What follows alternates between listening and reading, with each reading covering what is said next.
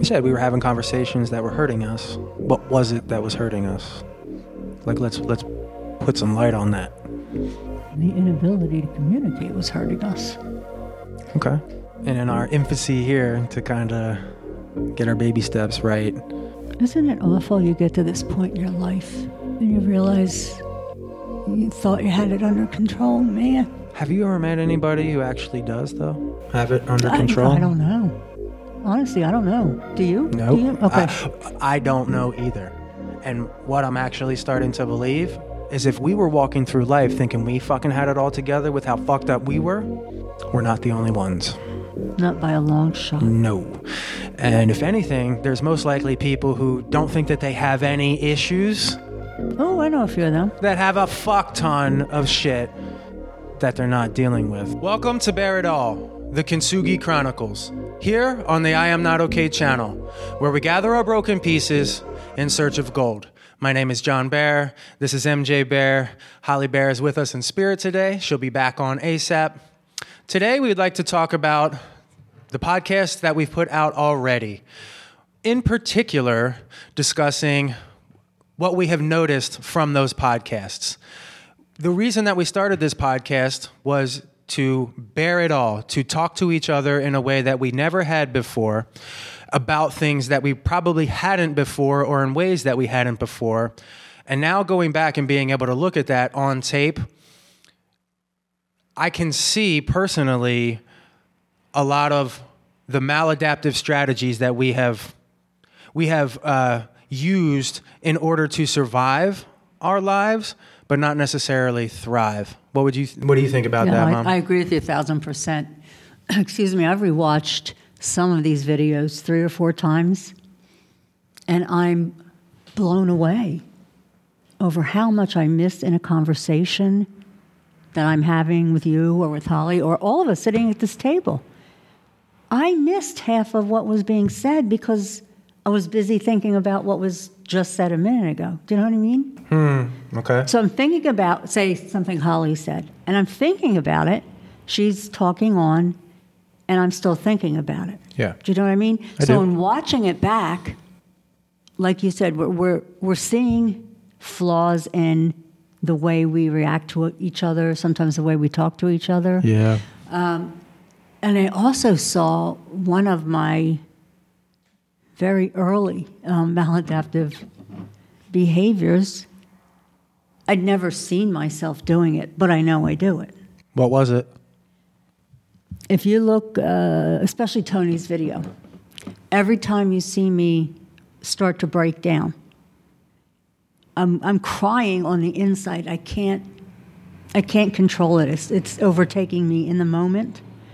But what you'll see is I'm crying silently. I don't make a sound. And I developed that very early on as a kid because crying meant you were going to be mocked or abused in some way. Yeah. Just for the sake of crying. You don't have a right to cry, right? I'll tell you what you think and feel and believe and be. The next thing you know, you're crying. Truly, you're crying, but you're holding it all in. Yeah. And the other thing I would do when I was a kid, so as not to get caught crying, I would cry in closets. So you ended up going inside your closet in Yep. your house? Yep. Did your sisters or anybody ever find you in there? How do you know you ended up in closets, or you just remember doing that as a little kid? For a lot of my childhood. Okay. Because remember you used to tell me you used to find me in my room alone. I don't know if I went into my closet, but I would hear you and Dad having an argument, most likely. Right. And then you'd find me somewhere else, not around you guys. That was hard to watch. Yeah. How do you cry silently? Well, why do you think we had to cry silently? Oh, I know I had to cry silently. Why? Because I didn't want to get beat or abused for being sad or upset about something. Okay. We didn't have the rank to make those choices ourselves. I understand now why you think you couldn't cry then. Why has it continued into our adult lives? Actually, when it's just you or Holly and me, I can cry, no problem. Okay. because I feel safe with my children. So there's an aspect of that. Yes, Okay. absolutely, absolutely. And because we have at least a somewhat better relationship than I had with my parents or I had with my husband, you're not going to mock me or abuse me for being sad, Okay. okay? Yeah. I think I'm doing it now because we are on camera and there's people watching us. Yeah, but you wanted that, right? Oh, yeah, I did. But I'm seeing what I've done in the past and how it's been brought into the future, But- and now it's But reasserting itself. But you're saying that you still do it because people are watching us? And that's what I think I did in the video. In the videos that we've shot. Yeah, Tony video, Okay. where I couldn't control it. I mean, I believe what the podcast has become is this space so that we can get these things out, right? Absolutely. And then do what with it? Resolve it within myself. How? How are you doing that based on what you've learned? I see myself doing it on a video. I'm going to learn how not to do that in a situation where there's no reason to feel unsafe. And I get what you're saying, and that sounds very logical. Right? However, how do you know now when that situation crops up again that you'll be able to utilize this new strategy? What will you be able to do differently? I know what causes me to break down to that What? degree. What causes you to break down to that degree? My son's death. So talking about it, or No, just it in particular? Just it in particular.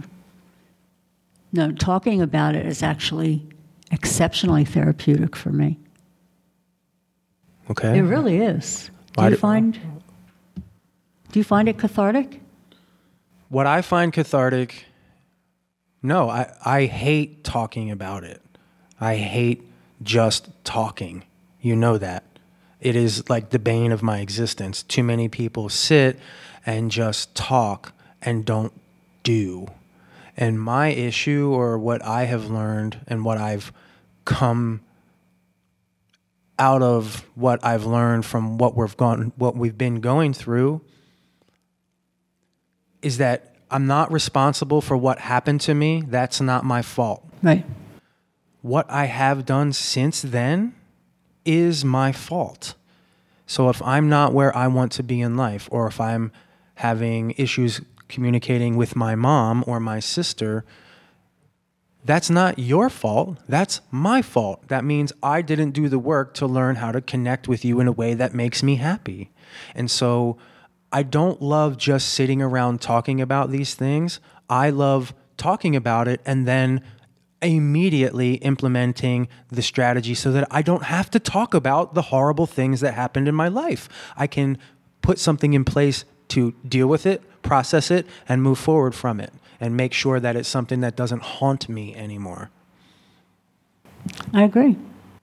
Okay, well, This is the first time in my life where A, I've talked to my kids about it, and B, seen the results on the video, talking to my kids about it. Yeah. So you want me to do something about it, and this is the first time I actually understood what it was I was doing.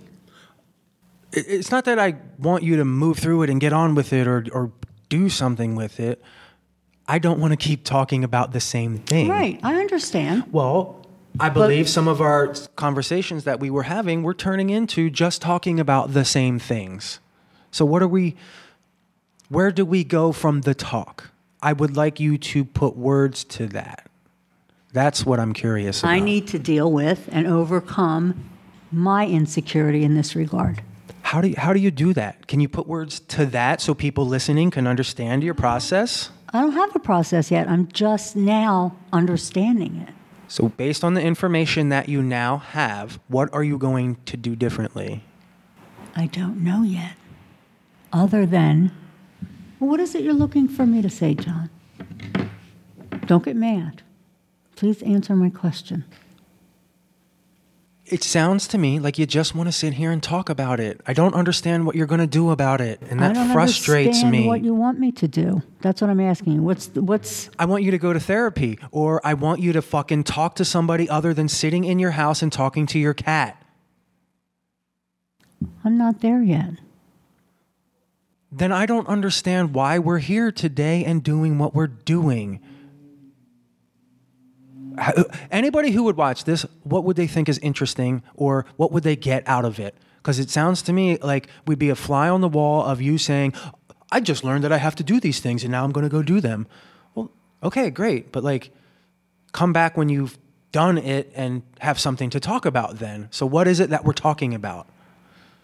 We're talking about the fact that we never noticed these behaviors in ourselves until now. I agree. I've never talked to you and Holly about the day Tony died and what you went through and what Holly went through. I've never talked to you about that. I didn't know. Then maybe let's start there, because you don't know what you're going to do with this pain and trauma. So what is it that you need to talk to us about to understand that you can then start doing something about it, take action on it, so that it doesn't keep showing up in our relationship?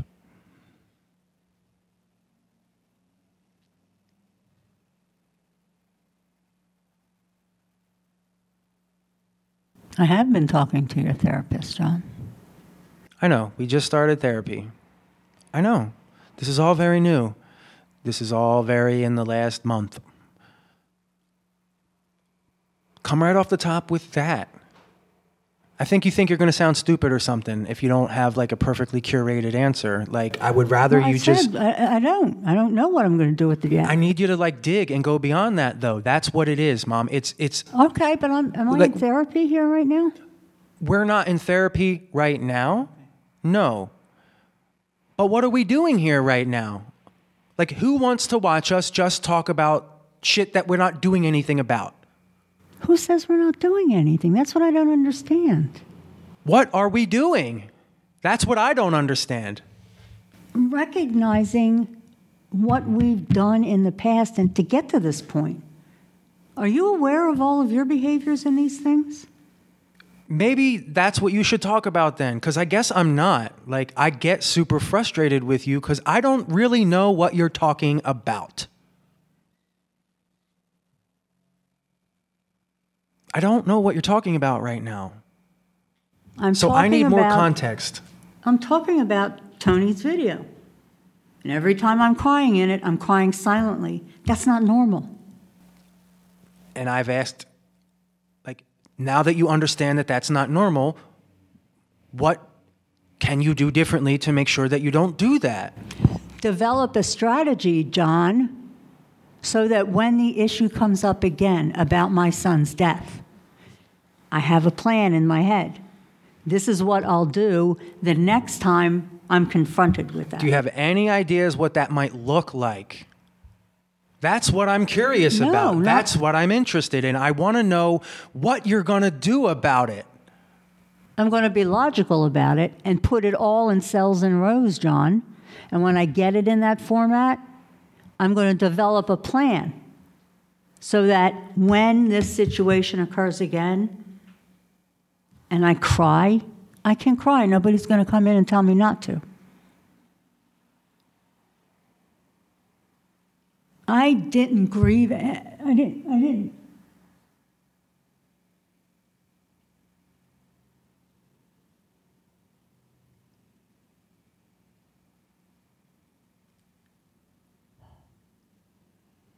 How deep do you want to go here? It's called Bear It All.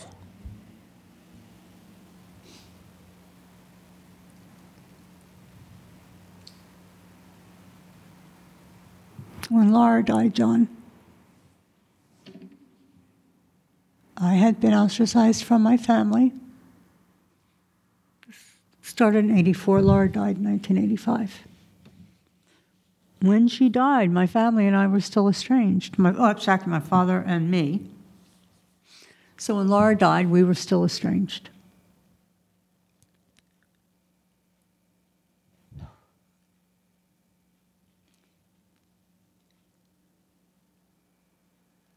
And there was nobody to provide emotional support. I didn't have a family. But let's face it, Brad's not the most empathetic person. And I don't, at the time, I don't think he really understood what losing someone felt like. No. So he wasn't there emotionally. I'm not blaming him, just saying Yeah. that's what happened. The fact. Poppy never talked to me about how I was doing regarding Laura's death. He was always in his head. Okay. So even though he and I still had a relationship, Mm-hmm. I couldn't grieve. I had you. And your life needed to be on track. Yeah. I don't know if you know or remember, when there's trauma in your family, it affects little kids the most and comes out sideways. Are you asking if I knew that? Yeah, do you know that now? Not then, but do you know that now? I do now. Yeah, okay. And unfortunately, I didn't understand that Yeah. when Laura died. And I felt like I was cast out. I was, literally. So what I did, in order to deal with it, was to put my life back in some sense, in some order. Mm-hmm. So that meant doing all of the things for you. Get you to school, get you fed, bring you home, play with you, all of that. Sure.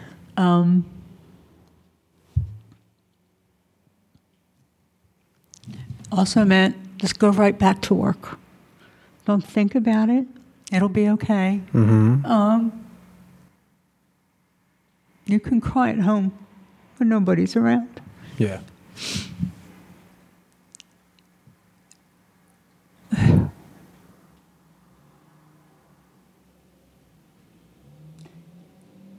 The funeral service at the church, it's etched in my memory. And that's because even in death, my family couldn't put down the weapons. Wouldn't put down the weapons. So we were at church for Laura's service.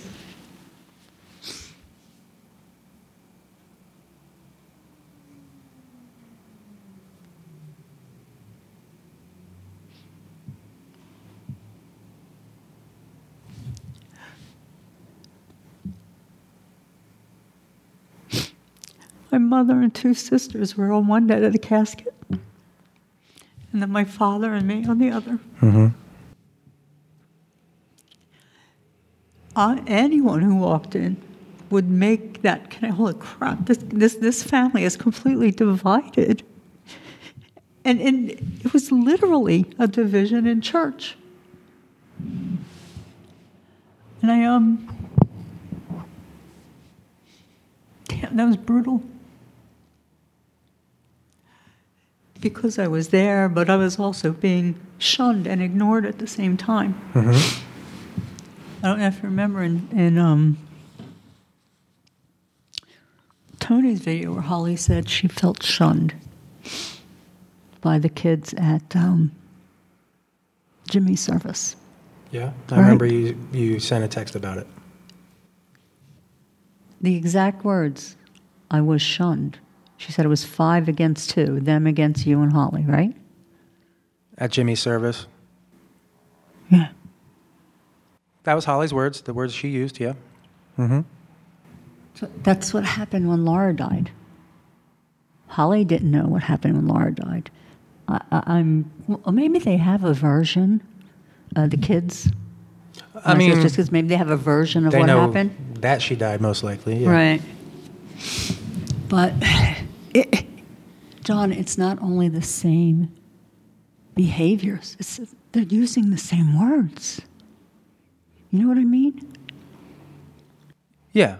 So I get what I believe I hear you saying is because you've been so stuck in this web that you're not even sure what you can do about it because you're still entangling yourself from it. And Holly's even tangled in it. I'm tangled in it. And so to know what actions you might take, you're not sure because all you've had to model on was secrecy and push it under the rug and not deal with things. Do I have any of that correct? Yes, you do. Yes, you do. That's the way it was. Those are the things that I'm attempting to tease out here. So thank you for sharing what you just shared. I know that was challenging. That's how we get to these answers of the things happened to us. What are we going to do to make sure that they don't keep happening to us, at least in our minds, even though they might be years behind us? And I know you might not have the answer now, and I'm not actually asking you to have it all together. That's not anywhere close to fair. And if just talking about it and you digging a little deeper like you just did to bring that nugget out helps you down the road solidify a different strategy, then this conversation was worth it. Those are the things that I'm after, right? We can sit here all day and be like, yeah, we went through this thing and then we're gonna do better and we're gonna plan on not letting it happen again. That's not how it works, and that will not actually work. When shit hits the fan, we fall to the level that we have been trained at. We do not rise to the level of our expectations. So what we know when shit hits the fan is what comes out. And I would like to talk about things when shit isn't hitting the fan that might be challenging, that we can put into place that's a little bit harder to deal with, even consciously, while we're working through it. But then when stuff hits the fan, it won't be as hard because we'll have the strategy in place. Right. Does that make sense? Yeah. So after learning about so seeing us on tape and hearing Holly that she went through a similar situation and that brought up an aha moment in you, that creates a little space for you, right? What would you do differently now? Differently in terms of? Well, instead of shunning somebody, instead of the same action that they did, what would you do differently? The right thing. What is that? To put my shit aside and allow anyone to grieve the person's death. That's what I'm talking about. Okay, what is so? That's what I did when Tony died, John. You put your shit aside, in your words, and let everybody do what they had to do? Yes. Okay. I'm asking literally what that looks like. It looks like not shunning these people at Tony's service. Okay. Not bringing up any of the issues from the past during Tony's death. And you're saying that was done to you at Laura's funeral? Yes. Okay. That's exactly what was done to me at Laura's funeral. So you're going to just not do what they did to you. Is that a conscious decision? Or is that just No, that was automatic. It's not something I thought. That's why I'm asking, because why didn't you think about it? Why did you just do the different thing? Because it was the right thing to do. How do you know?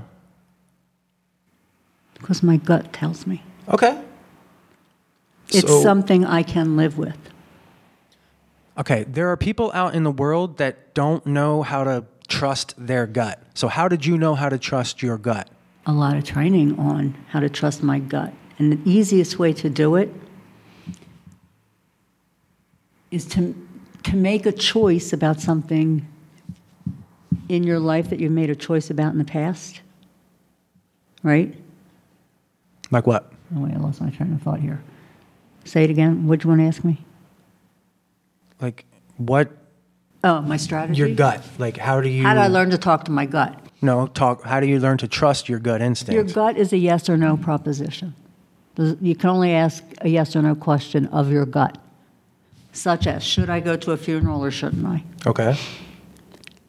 When you make the choice, if you still feel queasy and off and your choice doesn't feel right, you made the wrong decision. There you go. Okay? That's what you do. And that's what I've been consciously, since Tony died, doing this. And I consciously say, it's not about me. It's not about my feelings. He was Tony's father. They were Tony's grandparents, right? But it wasn't me thinking these things. I wasn't making those decisions logically. I'm following through with my gut says, these people loved Tony. Whatever is happening with the adults, they loved him. They have a right.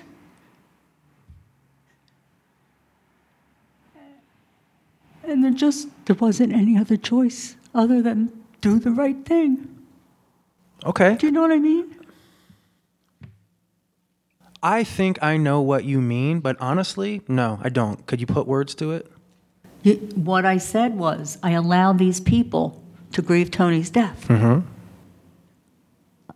don't have to love them. I don't have to like them. I just have to know in my gut that the people who love Tony have a right to grieve his death. I agree with you on that. And I have no right to prevent them. Okay. And I know that, John, because my gut said, yes, let these people grieve Tony. They love him. They need to be with as many people that love Tony as they can in that time. Okay. I didn't do it, again, I didn't do it consciously. It was the right thing to do based on what my gut was telling me. I know, but now that you have thought about it consciously and put words to it, don't you believe it's something that is solidified and you know you will always do? Yes. This is what I'm saying. Most people do not understand why they do what they do. And if they don't put words to it, how will they understand their behaviors and actions? So that's what this is saying the words and putting all the shit out there, but then deconstructing it all and understanding where it's coming from inside of us. Do you really think I'm not doing that? Did I say that? No, I'm just asking. No, I didn't say that. And I don't imply that because I think you know me well enough to know I would just say that to you. I'd say, Mom, I don't think you're doing enough work or any work or the work. That's not the case. What I'm starting to see, thankful to therapy, is we're trying so hard that we're almost not able. It's like we want to love each other so much that we're hurting each other because we still have these old patterns that we haven't consciously deconstructed together, or maybe even haven't been able to. And now we're getting the assistance to be able to do that. And then here we are kind of putting words to the reactions that we really used to have. I don't believe it's in our best interest to continue to react to things that happened to us years ago in the here and the now if we want to move forward and be a true family. So that's so I think it's important to, yes, talk and then do, and they work together. And everybody is on different points of that spectrum. So I understand if they're not ready to dive into I'm ready to do stuff. I'm not even ready to talk yet. Cool. Well, guess what? That's why we're doing us talking here, so they can sit at home and listen, and they can at least have an understanding of, well, these guys, they're doing something that doesn't resonate with me. Great. Then we won't do what John and Mary Jo are doing. We'll do something else. Does that make sense? That does make sense. So it's all of these components together, right? But don't we have to identify these things first? Yes. And I'm not being facetious.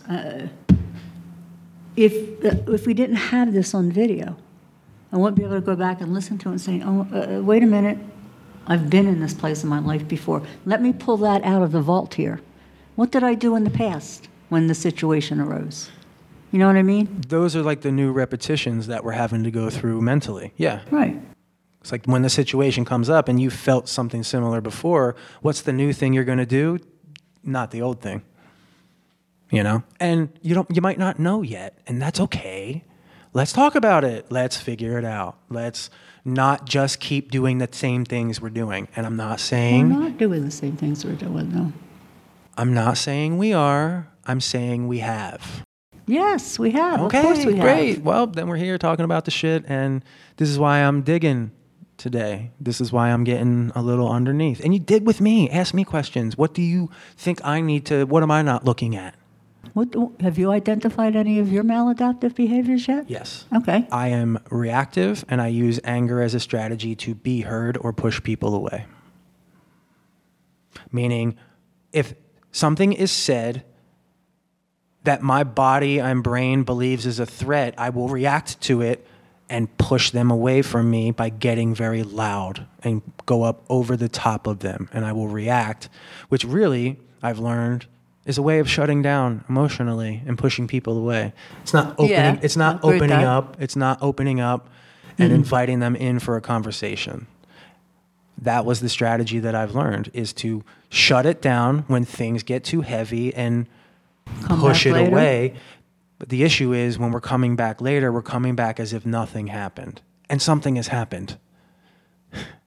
And I believe that happens in a lot of relationships, and then resentment gets built. You know, it's like that little blow up is like cutting somebody's leg, which is going to heal pretty quickly. But if I do that thousands of times all the time, then there's this huge gaping wound that never really kind of heals. It's always like a fucking raw nerve that I'm always constantly poking on, and nothing ever gets resolved. And then there's not even a scab or scar tissue over top to protect from it. So we're not really ever dealing with it. That's what I do, or that's what I've done.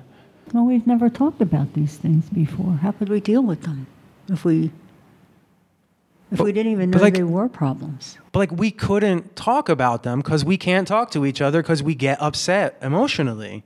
So we had to go outside the family construct. Didn't our therapist say to us the other day, you guys are not a family. You are a bunch of individuals in a family unit.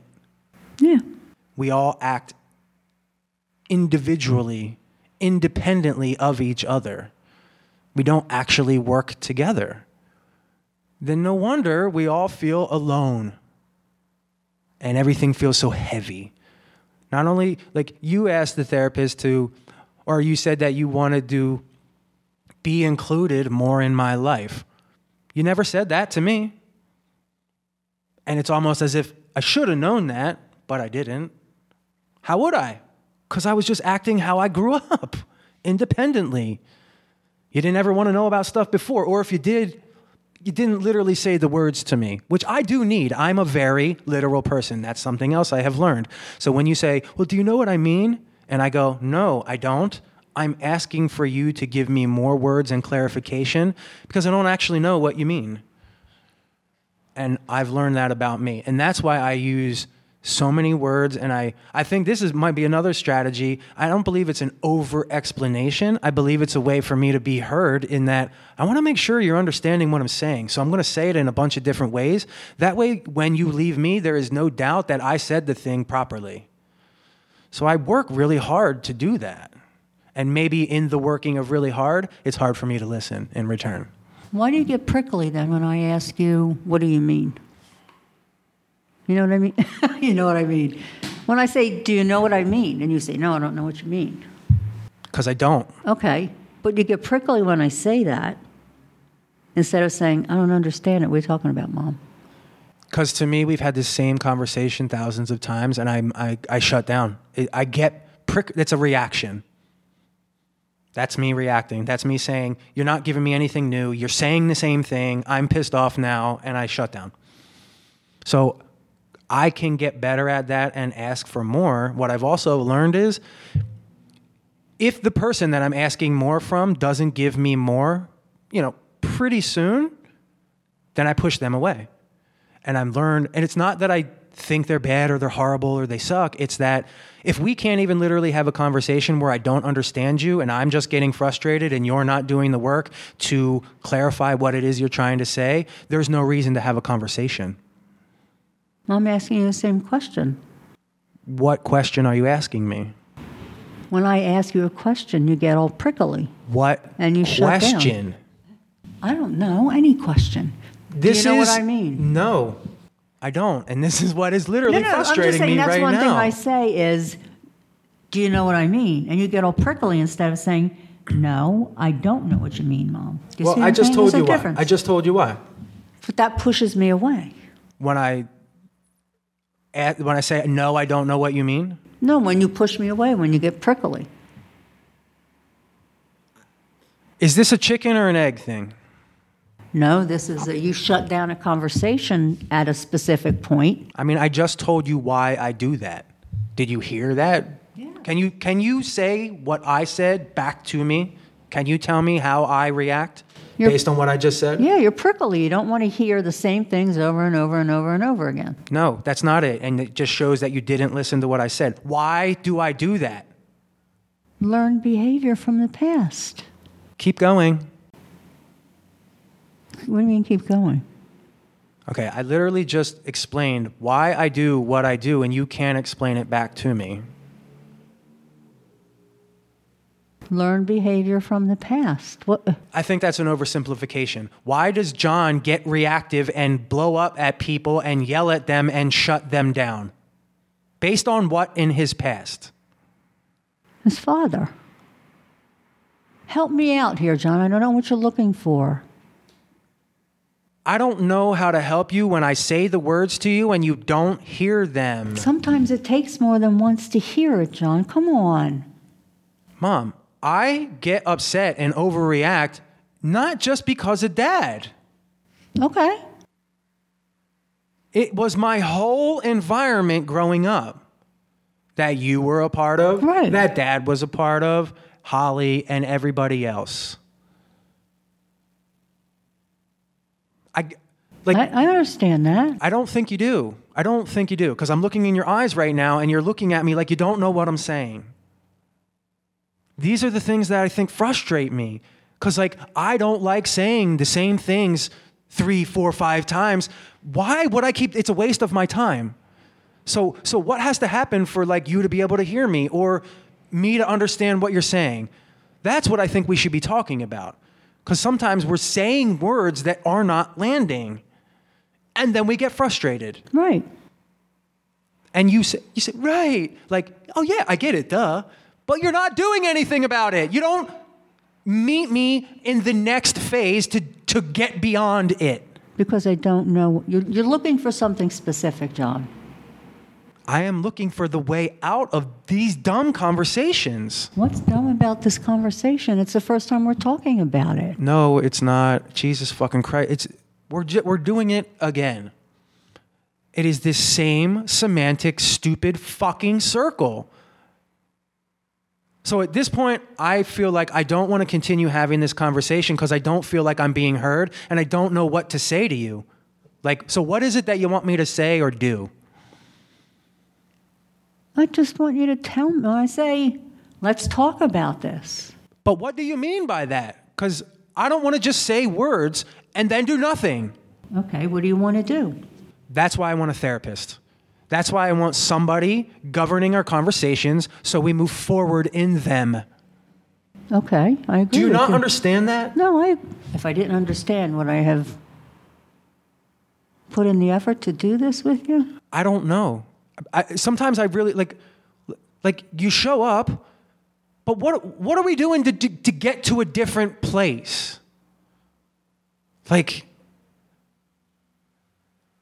We're sitting here and talking for an hour. What are you doing for the other 167 hours a week that when we show up and have these conversations, we're not talking about the same things?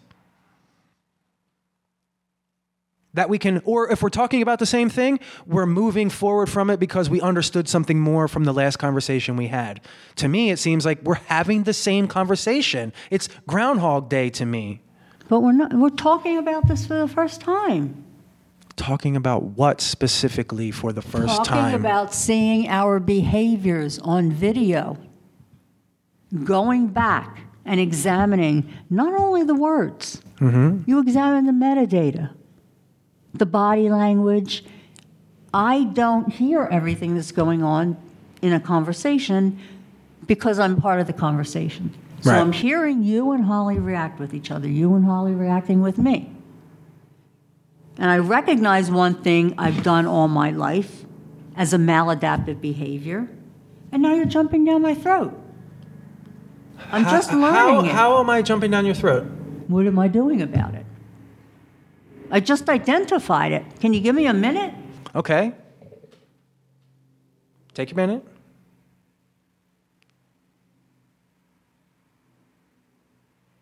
And now what are you doing about it? I've told you what I'm going to do. Same thing I've been doing all along. Develop a strategy so that when this situation arises again, I'll go through my checklist. Does this meet? Does that agree? Does this? I'll go down my checklist. And if I have more cons than pros in the columns, I'll know I have to work harder to compensate. I think you already spoke to this. So, and I get what you're saying, and I understand that you now in the situations you have some arsenal to not throw up the same walls. Yes, let me give you an example. Is that okay? Please. Wait a minute. When it comes to my family and any type of reconciliation with my family, at first, all of this was so raw and so painful, I couldn't think of anything. And then as time went on, it was still awful, it was still terrible, and I would get upset every time I'd hear about it, or I'd run into somebody, get something in the mail that references my family. So I had to come up with a way not to react as emotionally as I have in the past. Okay. So for me, I have two questions that I ask myself in terms of reconciliation with any of my family. The first question, has this person participated in any conduct that was intended to hurt me or my children? If the answer is yes, there's nothing more to talk about. Okay? If the answer is no, go to question 2. Question 2 is, does the person who wants to communicate still maintain a relationship with anyone who answered yes to question 1? If the answer is yes, there's nothing more to talk about. So what I'm saying is I have 2 questions that I ask myself in that situation. Every time I thought about, did I do the right thing? Maybe I should contact my family. So I ask myself these questions when that happens. That's what I'm talking about. I have a strategy to say, and I'm perfectly fine with that. I don't fall apart anymore. When I was running across people, like my mother in town or in a store or what have you, it was emotional. And it was driving me crazy because I'm going up and down, up and down, up and down, up and down. If I put it logically in my brain, did this person participate in anything to harm my family? Yeah, they did. Sorry, there's nothing more to talk about. And I'm not heartbroken over it like I was then, because I put it in a logical terms, and my gut says this is the right strategy for me. Okay. Do you know what I mean now? I do. Okay. Yeah. So in this case where I'm looking at my own maladaptive behaviors, I don't know what I'm going to do about them yet, John, but I promise you, I will come up with a strategy so that the next time I run into something like that, I have a strategy in place. I'm not asking for you to have like this perfectly solved thing. It was more, let's talk about what you might do then, instead of... I'll put it in like, logical sense, and I give myself a checklist. It might not work for anybody else, but it works for me. It's not emotional, it's logical. Okay, but are you suppressing emotion for this to happen? No. No, I'm saying there's nothing more there. There's nothing there. Push it aside. All right. I think the big aha and the whatever out of today is more we're looking at ourselves having these conversations as flies on the wall and understanding what the maladaptive strategies are. And today's conversation and conversations going forward can be more talk about what we can do to make sure we're not continuing and perpetuating those old cycles. Can I ask you a question? Sure. What would you do in that situation? Let's say you run into somebody in the family out in the wild, Sure. What's your strategy for dealing with that? See, that's like too nebulous to me. I don't understand what you mean. If you ran into one of your cousins. I would walk right by them. Okay, that was my question. I guess. Like I have no ill will towards people in our family. Mm-hmm. I don't wish anybody horrors or pains or any of that. I actually want them to live the happiest lives that they can. I understand that there's things that either they did to me or I did to them, or things that happened that were not good and unsavory and horrible. And quite frankly, I have reached the stage in my life where I am only willing to tolerate people who will deal with what happened and what is happening. So if I saw somebody in my life who is not dealing with what is happening or willing to deal with what is happening, they don't exist to me. How did you get to that point? What was your... See how you're asking me all these questions? Yeah. That's the same thing I was doing to you. I'm not supposed to? No. I'm trying to understand you. Right. Well, I was trying to understand you. So, okay, fine. Ask me. So how did I reach these conclusions? How did you reach your conclusion that, just walk by you? How did you get to that point? Well, the simple answer is it was a decision to not continue hurting myself, which can be unpacked if you want me to unpack that. Yeah. I started to realize another one of my strategies growing up was growing up in a house that was chaotic. You said it in one of our other episodes. It was just chaotic at times, right? I learned how to not get hit. It's like whack-a-mole. You stick your head up, you get hit. So I shut down. I did whatever I had to do to get through things and move forward. So out of that chaotic environment, then come full circle or whatever to dealing with people in the here and the now, I started to realize in that chaotic environment, I would do whatever I had to please people to not get hit or hurt or whatever. Well, that ended up showing up in real life. And I was attempting to please family members or please clients or please people in business, but then I would go home and be upset and hurting. It wasn't until some therapy, an ayahuasca trip, a bunch of mushroom trips, a bunch of personal self-awareness and introspection and journaling and waking up in the morning still feeling like shit from that interaction I had yesterday and not understanding it, and then attacking that, writing it down. I feel like shit because so-and-so, this thing happened and I don't understand it and I don't know where it's coming from. Oh, but now that I've written it down and I've given it its own space, I can look and realize I'm surrounding myself with people who don't care about me. Stop doing that. And stop doing that. Then I'm finding myself around people who do care about me, who do want to make me part of their life, who don't just check the boxes with me and send me texts on Christmas or my birthday or whatever the fuck. I don't want those kind of relationships in my life, and I'm not willing to do those kind of relationships with other people. So it took a lot of stepping away from the patterning and in the life that I was in, spending a lot of time in the dark with these thoughts, and then coming up against the situation in real life. The last situation where I was with one of our family members that solidified a decision for me, it was at Holly's housewarming party before COVID, probably 4 years ago, like 2019. You made a bunch of food for it. I don't know if you remember that. Well, Dad was there and all Holly's friends were there. I know you weren't. Jackie and I were there. And I don't know if we ever told you this story, so I'm going to right now. I was going into Holly's bathroom in the back. Dad was in the kitchen. Everybody was standing around. Well, apparently as I went into the bathroom, he said something to the effect of like, wow, she's a pain in the ass, but she sure can cook. Do you know who he was talking about? Mm-hmm. Who was he talking about? Me. Interesting.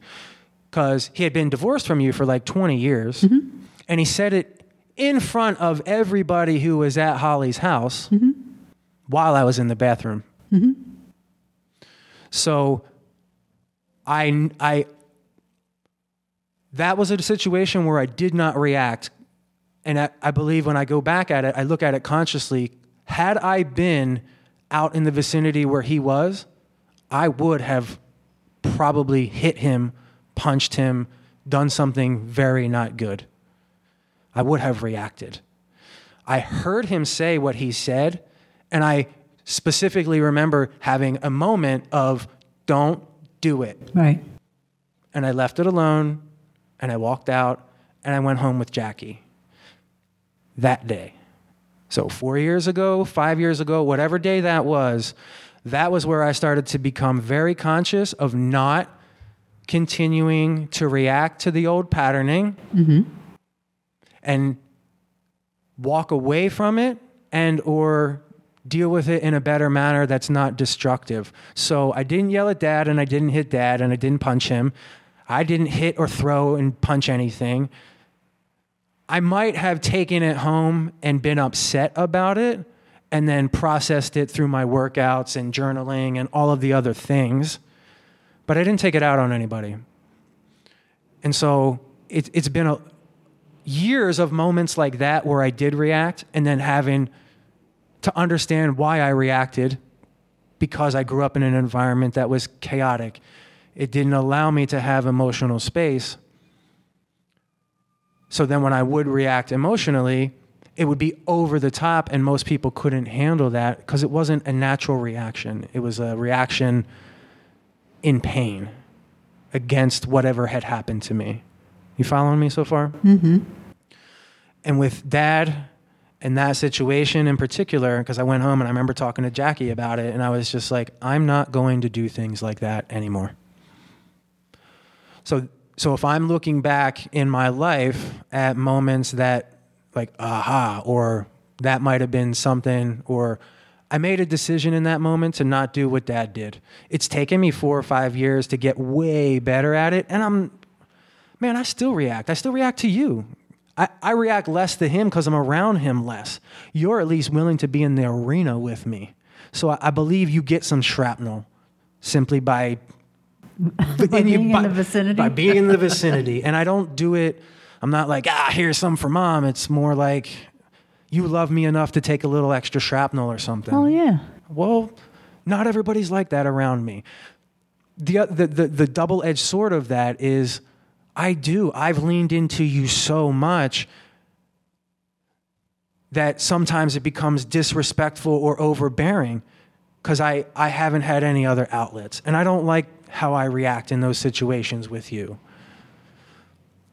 That's why when it happened the last time, whatever, like 6 weeks ago or whatever it was, I stepped back and I was like, I can't do this anymore. We have to get somebody else to hear what we're saying, and then we can move from there. Have you had any revelations yet in counseling with you and I? Yeah. Have you? Yes. The one was that you want to be a part of my life. Like, it's not that I didn't think you didn't want to be a part of my life. You didn't say the words, hey, John, can you tell me when you're going on vacation, or tell me when you're doing something in your life, or whatever, like the things that you want to be a part of, because we've been so independent. It's like we're all related by blood, but we don't act as if we're related by blood. I do. I mean, okay, I don't think we all do. So,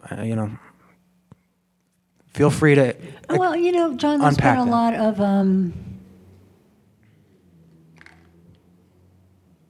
well, as you said, shrapnel. We're still dodging shrapnel.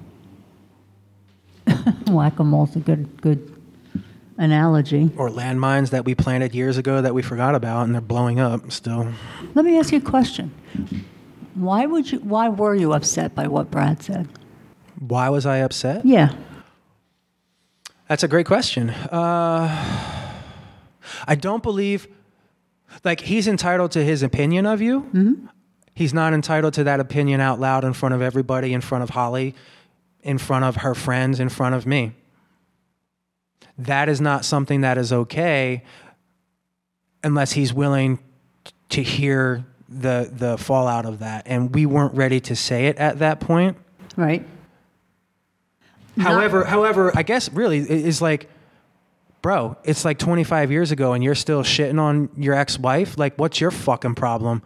That's my issue with it. And then on top of it, this is your ex-wife and you're at your daughter's house and you're in front of all her friends. Why would you shit on her mom? Fuck you, you dumb cunt. Like, that's how I felt. I felt very shitty that he would do that to Holly. Okay. And I felt probably overprotective of her in that, how dare you do that? Okay, that makes perfect sense. Like how you got upset when he would do shit to me. And you weren't, I would tell you, but then you would get mad about I it. have another question, though. How the hell did he know I made the food? Because he knows you're fucking lasagna, Mom. Isn't that funny, though? Well, like, I wasn't there. And it was fine your with ziti, me. I guess. Yeah. Your ziti, right? Ziti, right. And Holly came to me and she said, I want to invite Papa to my house for me. I said, okay. Right. But you know how it works in the family. Papa was in Jersey, so somebody had to go get him and bring him, right? Right. So Brad had to come, and then Kevin. Mm-hmm. And I think his kids, maybe. I don't know that they were there, actually. Okay. I don't remember. Was he? Yeah. It was Papa. He might have been. And the brothers. I could be wrong. Where the hell is it going with that? Oh, yeah, she had to invite her dad. Right. Because somebody had to pick up Papa. And she said, but I don't know what to do because I don't want you to be hurt. I said, I'm not going to be hurt.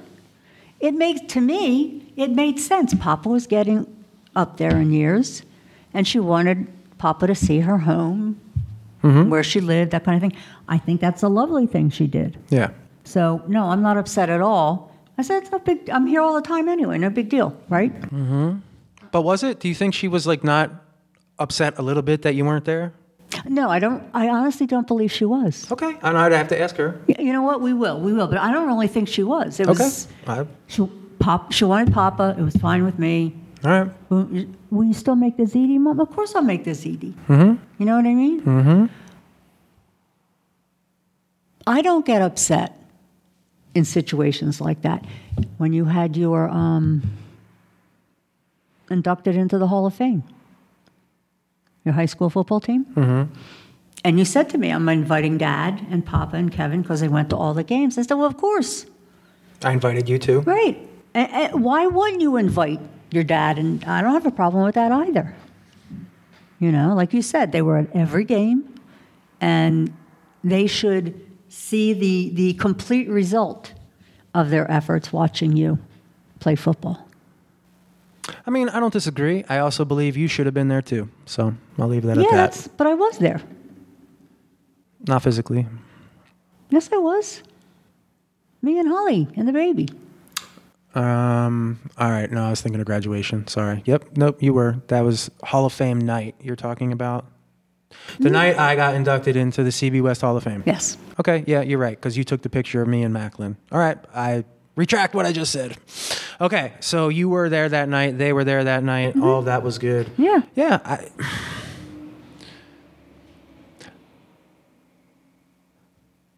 I guess, yeah, like we're teasing out like what we would do now given situations from way back when. And we don't have to know, and I don't think we should know everything.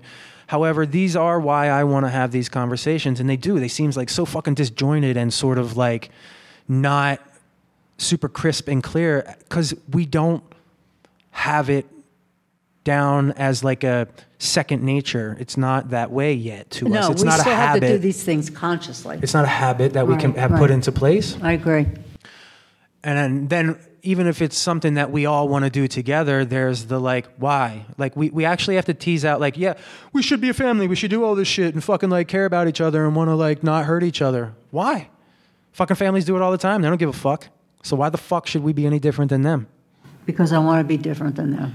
So then how do we be different than them? That's what I want to tease out. We're doing this. So we're talking. We're learning about what, like you said, what we did wrong in the past. And I don't want to say wrong, just we did what we knew rather than wrong, right? Mm-hmm. When you get to the point in a relationship where you know right and wrong, it should be automatic, right? We never got to that point.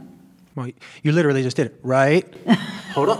No, not right. But like, I get what you're saying because it's subconscious, right? But it's a good idea to look at past circumstances and what would yourself right now do in that situation. Well, what's funny is you brought up like a concept before in one of the conversations we were having about like when I was playing football, every Monday we would sit down and watch the tape from the week before. Yeah. That's what we're doing here. It's very similar to like we have our game tape out there now, the games that we've played so far, and we can go back and look at them and see what we did well, what we didn't do well, what we can talk about and like do well moving forward. So maybe in the here and the now to kind of like bring this one home and wrap it up at some point, based on the first 5 episodes that we have put out so far, that you and I are now sort of discussing, what did you see? What were the 1 or 2 things that stuck out that you think we need to talk about more as a me, you, Holly family unit and work on consciously?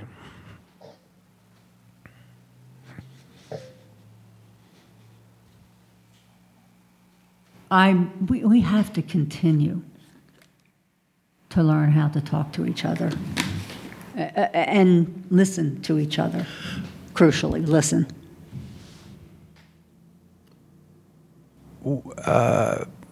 How did we used to talk to each other? If that isn't working, how did we used to talk to each other?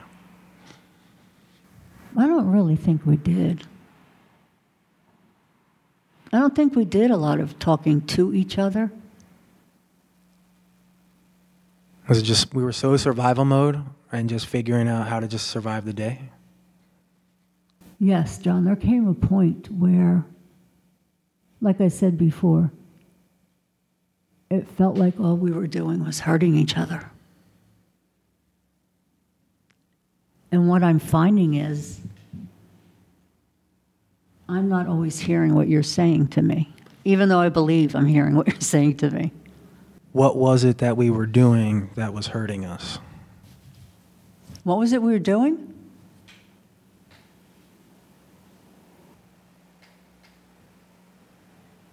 You said we were having conversations that were hurting us. What was it that was hurting us?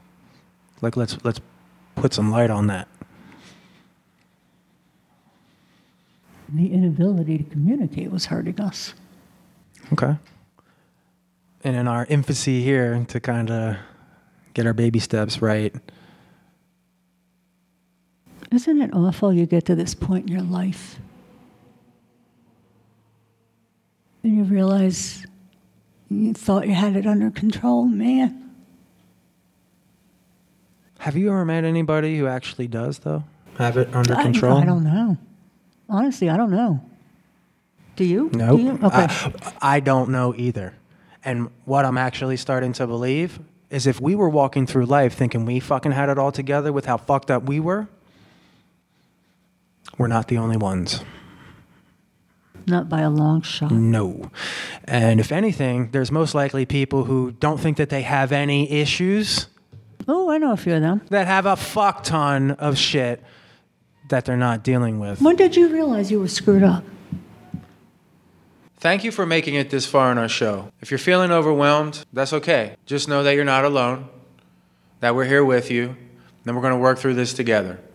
If you need some help or assistance, dial 988 or head over to our website, www.iamnotok.com, www.iamnotok.com for a space where you can breathe. And if you want to send us an email and let us know how you're doing, we can get back to you as soon as we can and make sure that you're on the right path. Now, back to the show. Do you have a better term for that? Screwed up. Okay. When did you realize most of your life you weren't actually communicating with us? Like, when did you realize, wait a minute? The thing that comes to mind right now off the top is before Tony died, he used to tell me, John, you're just always trying to be different than everybody else. You're just different. You're trying to think differently. You're just trying to one-up everybody and be different. And after he died, I realized, no, that's who I was. So Tony thought I was somebody different, but I wasn't. I thought I was somebody different. I wasn't being true to who I was. I think we're all afflicted with not being true to who we are. And I was conditioned away from being who I was. But who John is somebody who I learned to not question things because I would get hit, same as you. You learn to internally cry and sob it. I'm naturally a questioner. I'm curious. I'm very, very imaginative. All of that was taken away from me. I was not allowed to have those things. So, not and survive. So, when Tony told me that, like, he thought I was just being difficult and being different. I mean, my fiance told me I was difficult. You've told me I can be difficult. And I'm not saying I can't be difficult. However, I'm realizing some people will misinterpret you being true to yourself as being difficult because they don't understand you being true. They just don't understand what that looks like and feels like. Which, like, I can look at that now and be like, that's a you thing, not a me thing. Sorry, you know? Like, and not being a dick about it, but, like, not taking it on myself.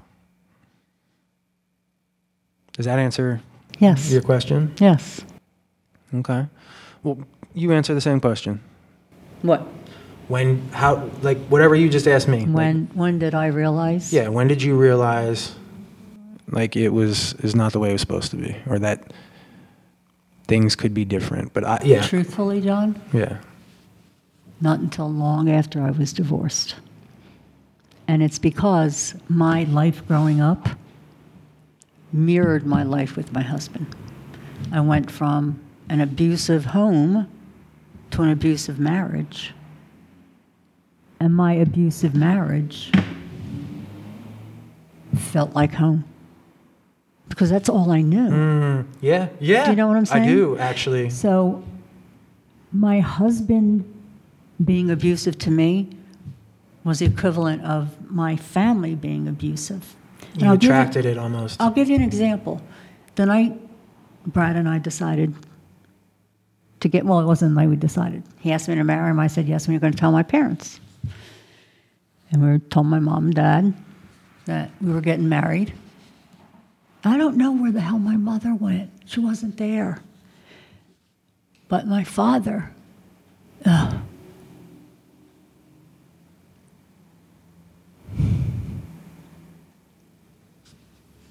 my father said, I don't know why you'd want to marry her. She's lazy. She doesn't do anything. He went on a tirade about what a terrible person I am to the man who just said, I want to marry your daughter. And it wasn't until, God, a long time after that, I realized my father was giving my husband permission to do whatever the hell he wanted to me. Mm-hmm.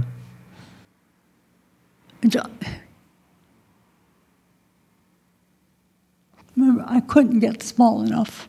Yeah. So the point I'm trying to make is that was the household I grew up in. Right. I married my husband. 3 weeks later, Brad and I and Andrea are going somewhere in his Monte Carlo. Remember his Monte Carlo? Yeah, red and white. Huh? Red and white? Right. I don't remember where we were going, but all three of us were sitting in the front seat. He was driving, I was in the middle, and then Andrea. And we pulled up to our apartment, and I said something that irritated him, and he hauled off and hit me across the face. In front of her? Yes. Neither one of us reacted. It was so normal to her and me that I didn't even flinch. And she never said, hey, that's fucked up, you shouldn't, like, put up with that. That's what we grew up with. Okay. So that's what I mean when I said I went from one abusive environment to another. Yeah. And it took me a long time after divorcing my husband and realizing, wait a minute, all of this was screwed up. And I'm still learning about that now. So the other question to this then is, what in the hell, how did I even allow myself to get into that situation again? What's wrong with me? Again, what do you mean? Because I was in an abusive family and I marry an abusive man. Like how, that, again, I'm in an abusive situation. Why? Why am I doing that to myself? It's familiar. It was something that you knew, and at the very least, even though logically wrong, subconsciously felt like home. It was what you knew. Awful? Mom, this is why some kids of alcoholics will go right down that road, and then some make different decisions. That's why I believe it's decisions, and at some level, you grew up in that place, saw what was going on, and made a decision that this is the way it is, and kept perpetuating that until whatever happened, and you realized, no, actually, that wasn't the way it was supposed to be. That's like people attract horrible people into their lives. Think of it like a radio frequency, right? Like 97.5 or 107.9, right? Like the abusers, we'll say, play on that lower frequency at 97.5, and they're tuned into that. Well, if you, the person who has been abused your whole life, doesn't know there's other frequencies out there to change to, the way you speak, the way you are, the way you talk, what you'll put up with, those people, it's like they hear you. And so you give them permission until you stand up for yourself. But it's because permission was taken away from you. You were conditioned into that way of living. So it's like almost pulling yourself out and reconditioning yourself out of it.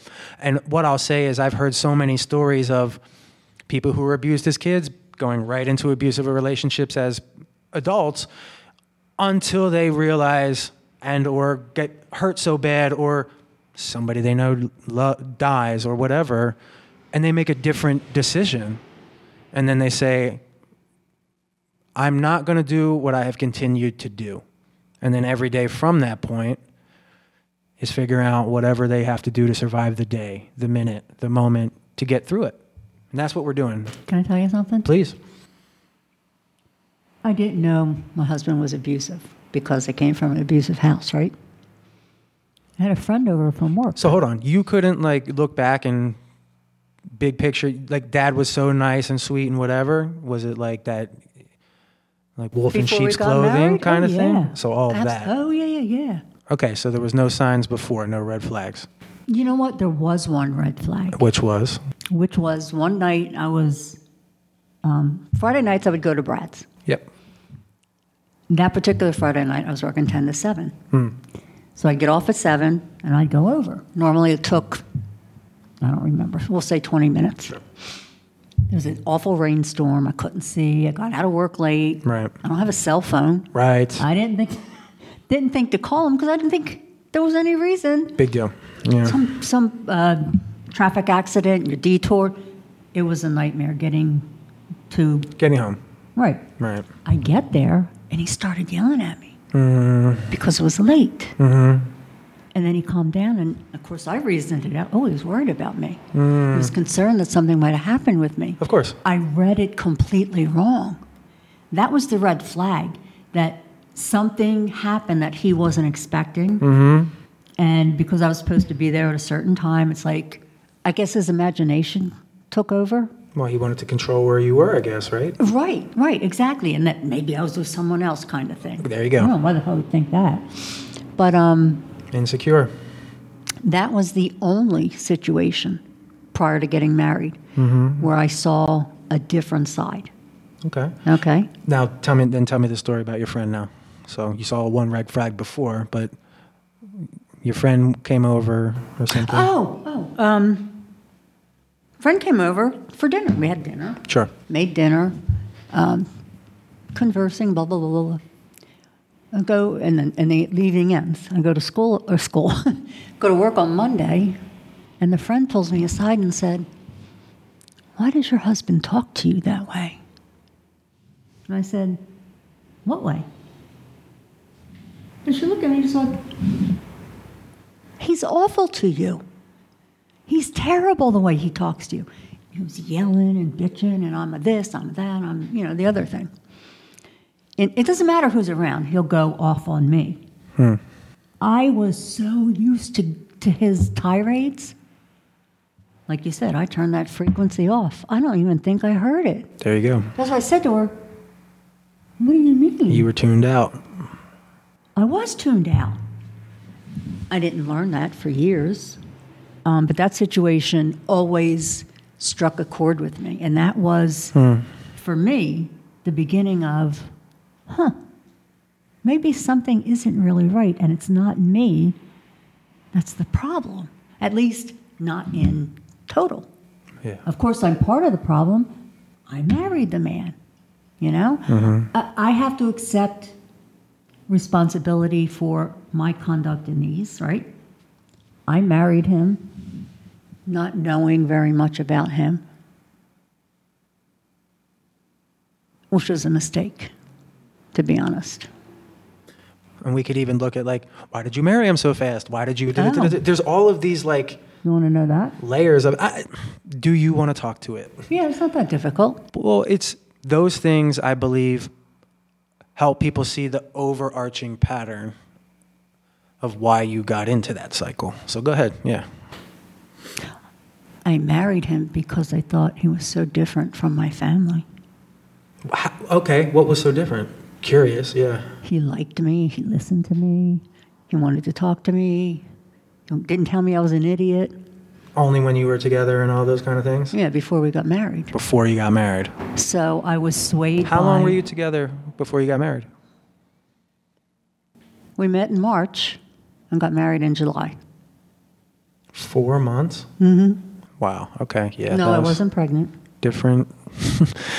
Yeah, I was born in November, and that does not add up. So, right. Mm-hmm. But why I married him, John, was, again, I thought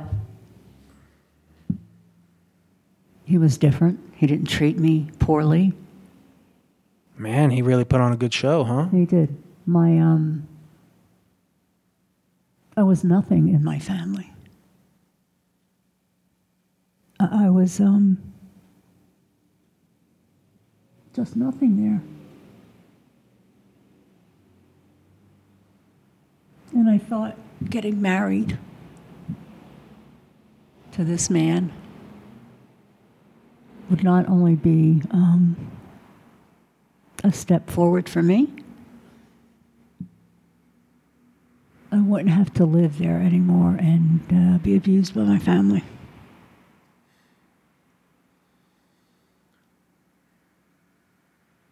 You went from one abusive situation right into the next. Yep, and again, it all felt normal. I think that's the unpacking of what we'll find out is so... I'm not even sure I can define normal, but let's say that's so far removed from what normal might look like that we can look at it now objectively and see that. But yeah, for me, it was Tony telling me that you try to be so different, and then realizing that I wasn't so different. But like looking at why he thought I was so different and realizing I was that way in the family dynamic growing up so that I could save myself. And then after he passed away, objectively looking at myself through the therapy that I went through with Joan, and I've had 3 other therapists since then, to like, it's almost like I had to write it down on paper to realize how unreal it was. That makes sense. Do you know what I mean? Like, yes. Like, so you talk a lot about the logic of it, and I've learned a lot about how the body works now. And the body, the mind, the brain, they all work together to keep you safe.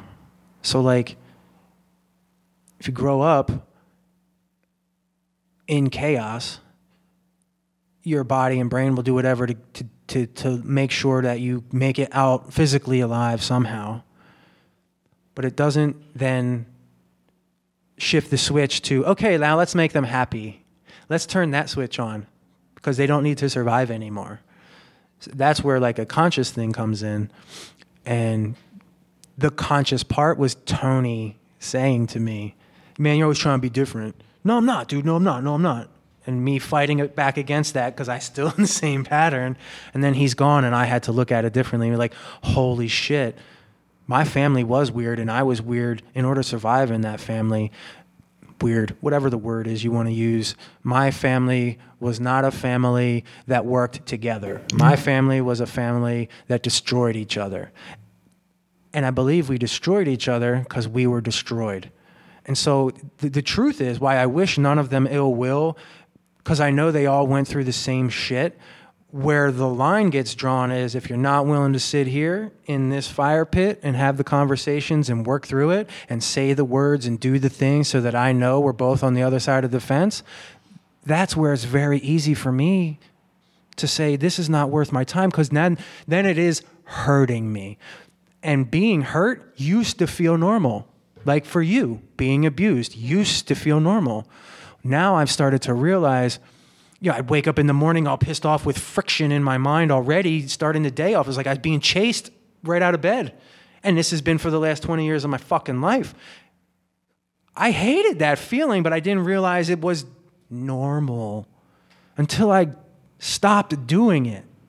And I was able to stop doing it by getting conscious about how I was hurting other people from it. People in my life like you and Holly and Jackie and my clients and students and people that might tell me like, hey man, we can tell you're going through something, but like, we don't know what, and we care about you. Saying that enough, or not saying it, and then people that were in my life no longer being there, realizing, was it my behaviors that pushed them out? Oh, I always think it's my behavior. You got to start like actually taking ownership of that. I always believe I'm the catalyst that causes something to happen. Something not good to happen. I think that's a mindset thing you could work through. I don't always think I'm the reason that people stay away from me. Now, if anything, people stay away from me because I'm so transparent. But if they're not ready to be around somebody who's so transparent, that's more about them than it is me. And I don't take that personally. I don't assume the responsibility for that. And I don't make assumptions about why they don't want to be around me. Have you always felt that way? Have you always done it that way? No. Okay. No, this is very, very new. Okay. Yeah, in the last few years. That makes sense then. Yeah, it's not... Because your memory bank of conversations we've had from way back when don't include a ton of those like I just described. Because we haven't gotten to this point. Like, yeah, we started off today's conversation. There could be some sticky points when we go back and look at this tape and stuff. But well, there should be. And that is why, like, I'm glad that we just sit here in the fire and keep slugging away at it. Exactly. And we wouldn't be able to do that this week in particular had we not had a little help recently. I don't think. True enough. I think we would have flared up and gotten really pissed and stormed off and left because somebody's not listening. What the fuck? Like, you know? So yeah, like it's been really challenging to grow up the way that I did, and now to realize that was all just to survive. Now, do you want to have a life that you can be proud of and feel successful in and not just survive? That's going to take a whole hell of a lot more work. And oh, by the way, you're pretty much going to have to forget everything you learned to get to this point. That sucks. Can I ask you a question? And that is challenging. Go. Do you miss any of them? Family. Do I miss any of our family? Yeah. I miss the idea of family. Yeah. I mean extended family. I miss the idea of extended family. But not the people. Look, I miss Jimmy. I miss Jimmy. I miss Jimmy too. And I miss the idea that there were other people in the world who had my blood, that had my back. I miss that idea. The people, look, they could be here if they wanted to, and I could be in their lives if I wanted to. I'm not saying I don't want to. What I am saying is, y'all want to have conversation with me?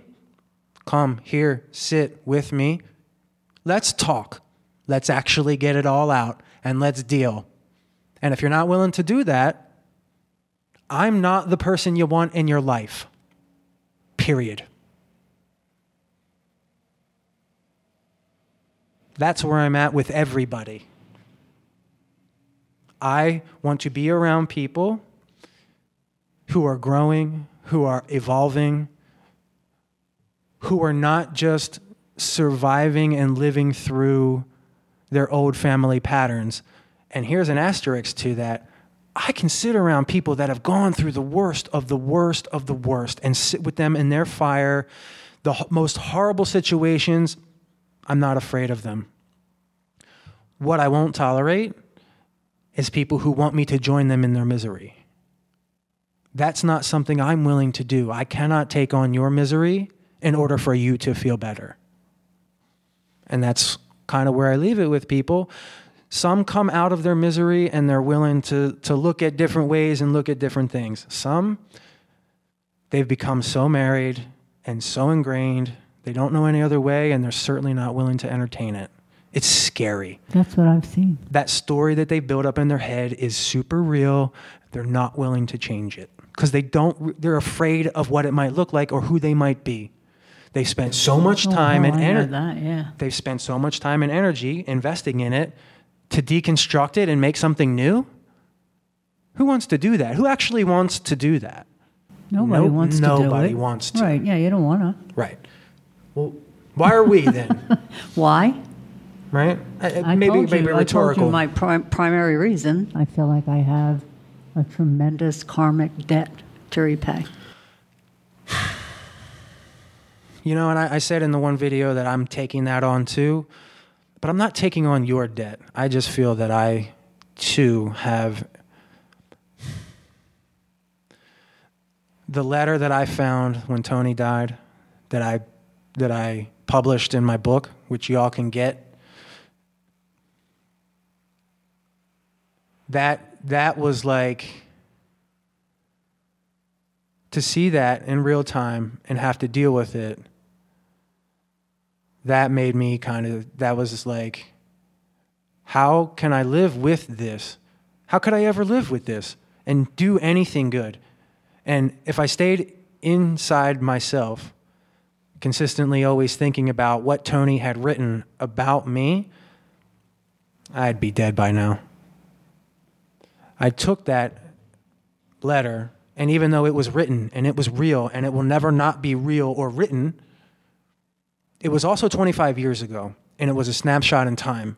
And it's not who I am, it's who I was. And if I look at that as a point in history, well, if it's not the end of my life, then the history can improve from that point. That's the work that I've been doing. So from there, I want to be present in people's lives, and I want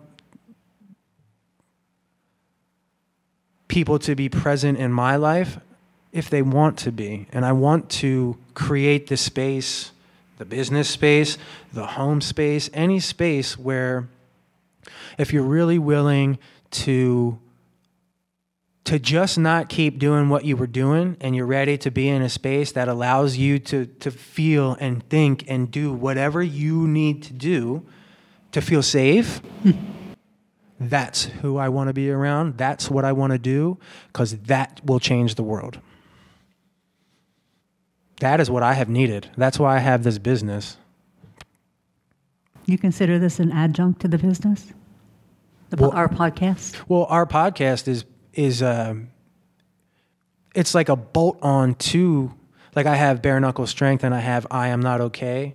But really the message, what is it that John is trying to say? John is trying to say, I am not okay. And then what's John doing about it? There's the gym, there's the talking, there's the journaling, there's Have you ever met anyone that said... mushrooms and all the other things. That said, I'm okay? Just curious. Yes. I have people have lied right to my face. Yes, absolutely. And they knew it and I knew it, and yet they still said it. So yes, I do know people that will lie through their teeth, most likely because they were like you. They don't realize they're lying. It's just normal.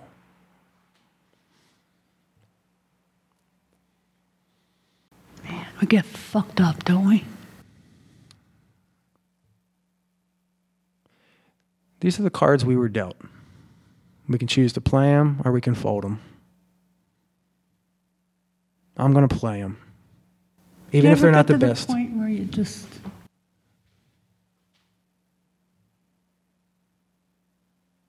A lot of it didn't end this way.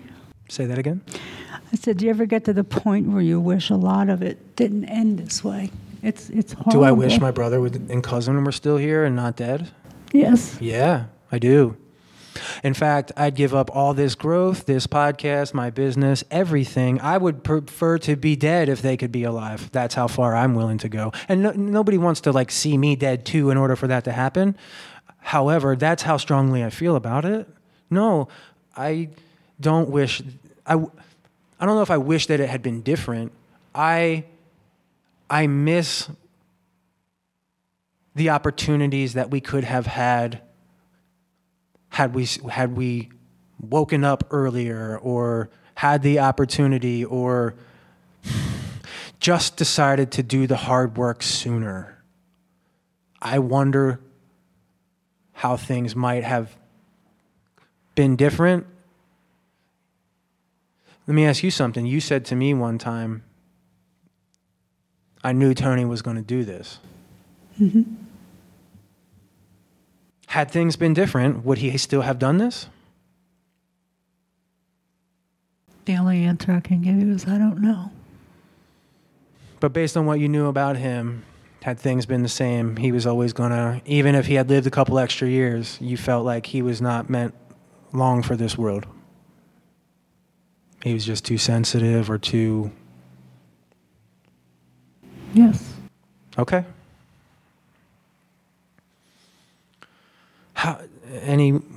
Can you speak on how you knew that or what prompted you? Just Tony's actions.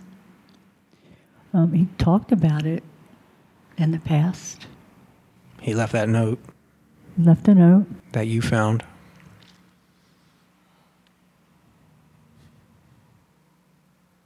Before he died, John, I was desperately trying to find help for him.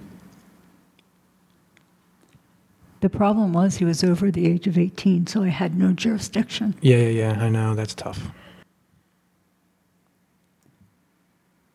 I contacted several people. And I said, I need help talking to Tony. People in our family? Mm-hmm. Okay. I told my mother and Andrea 3 months before he died that I was terrified he was going to do something like that. In fact, I saw the letter I wrote to Andrea.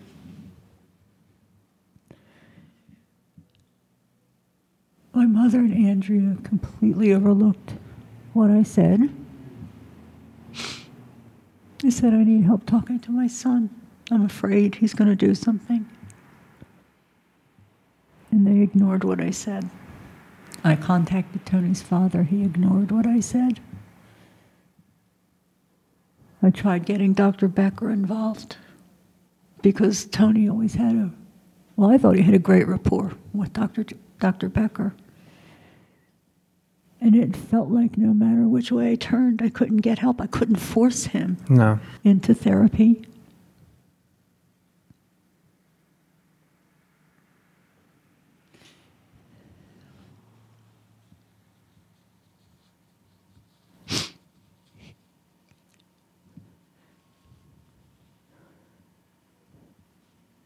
Tony told me if I contact the police, that when he comes out, he will do this.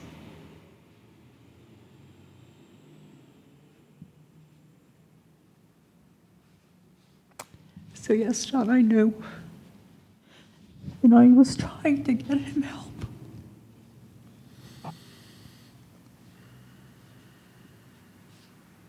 I'm sorry you were dealing with that alone. I didn't know all that.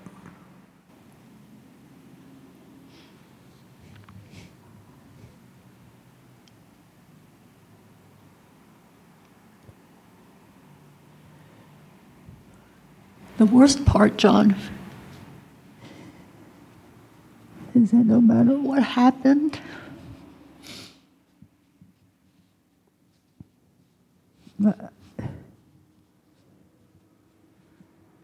it was a double bind.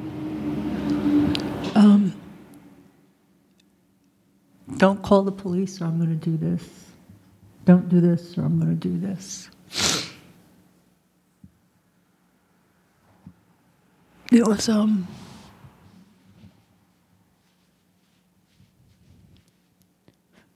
It was bleak then.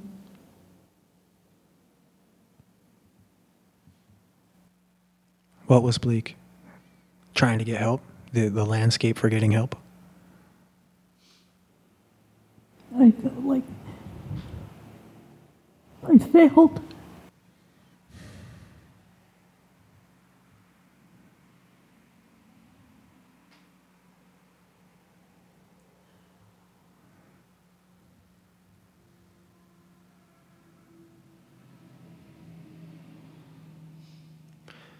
You did. We all did. We all failed him. The system failed him. Everything let him down. He slipped through all the cracks. So you do not have to live with that one solely on your own shoulders. Sorry, you don't get to take the weight of that.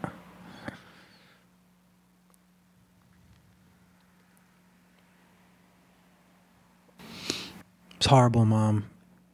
For you to live through that, for you to lose a child, for you to have to be in the situation to ask your family members for help for your child, for it to fall on deaf ears, then for everything you believed could happen to come true, and then to live another 16, 17 years with it and not unpack it.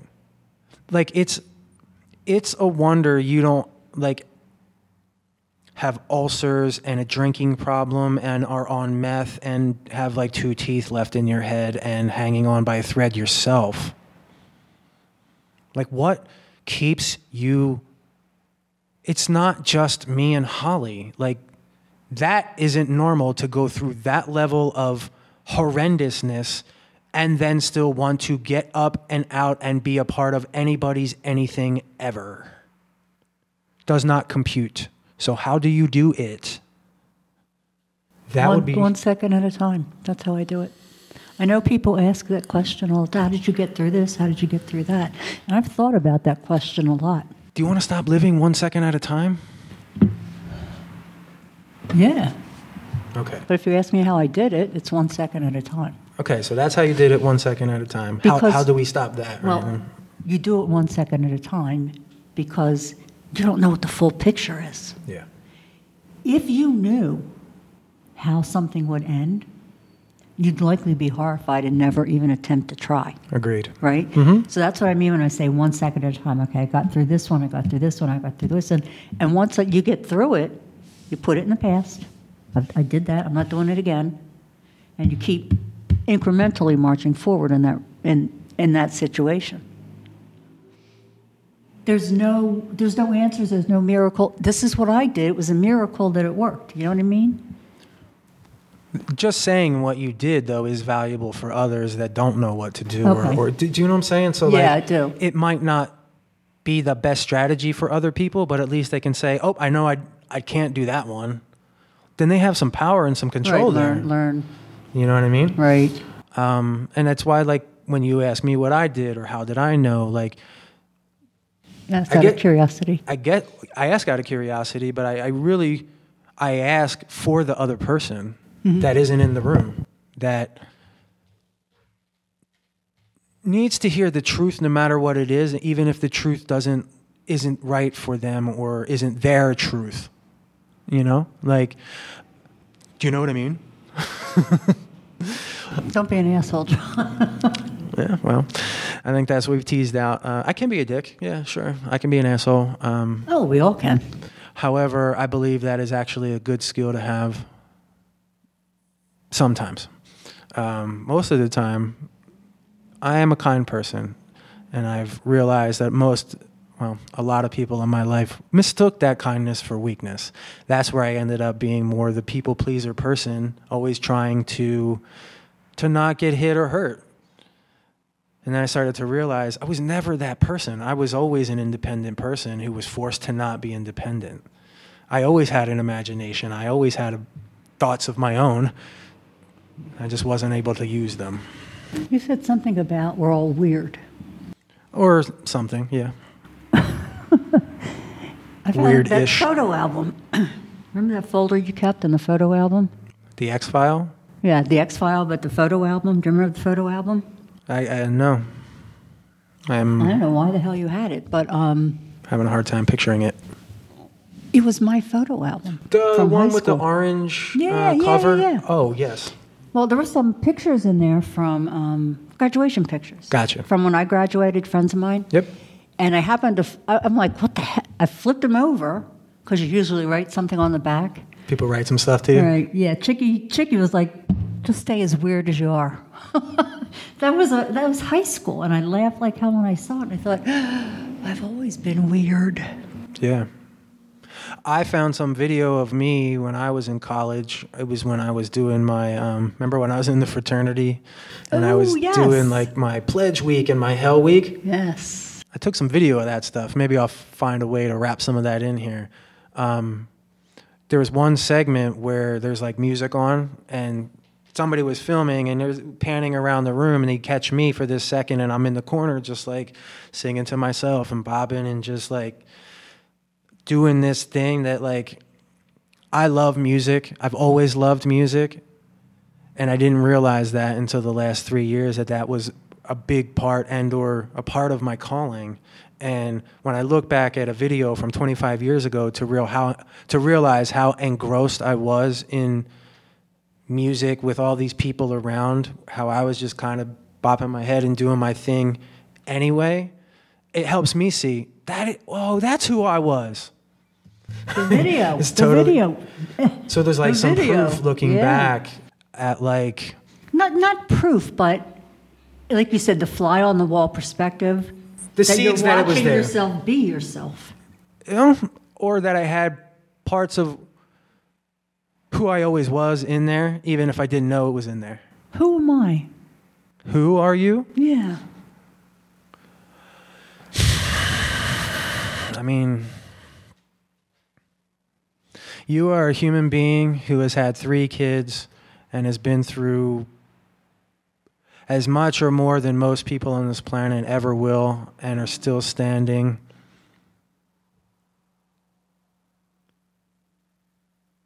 But I could be like, you're my mom, you're Mary Jo Bear, but you're so much more than all of that. Who are you to you?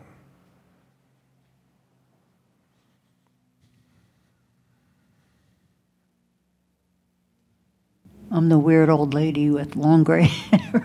The satirical scapegoat. Well, okay. Is that who you are? I didn't identify myself as a scapegoat. Well, you do now. And that's a moniker that was given to me. Bestowed.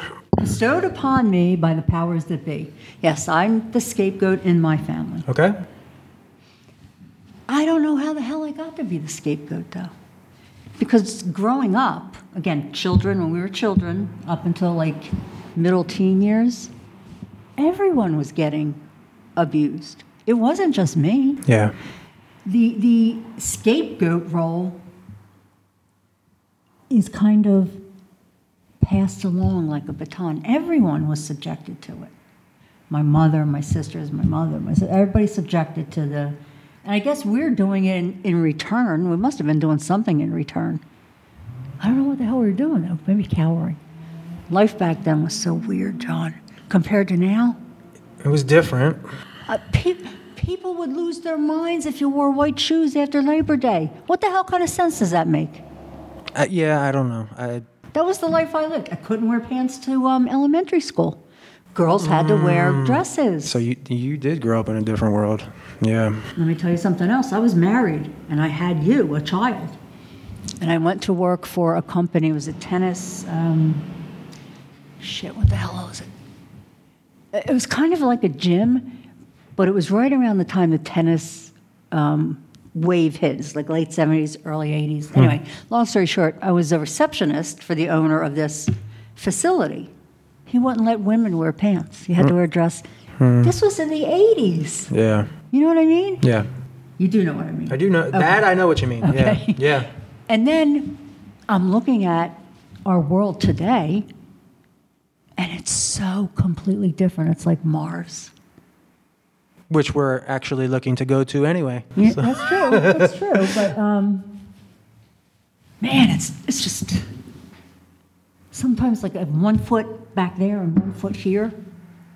That's a limbo that I'm not sure I can relate to. I understand. Like before we put on the cameras today, remember I was talking about how like growing up like with like before the internet and before fucking laptop computers and cell phones. Like I remember a time before all that stuff, you know? You were born before debit cards. Okay, yeah.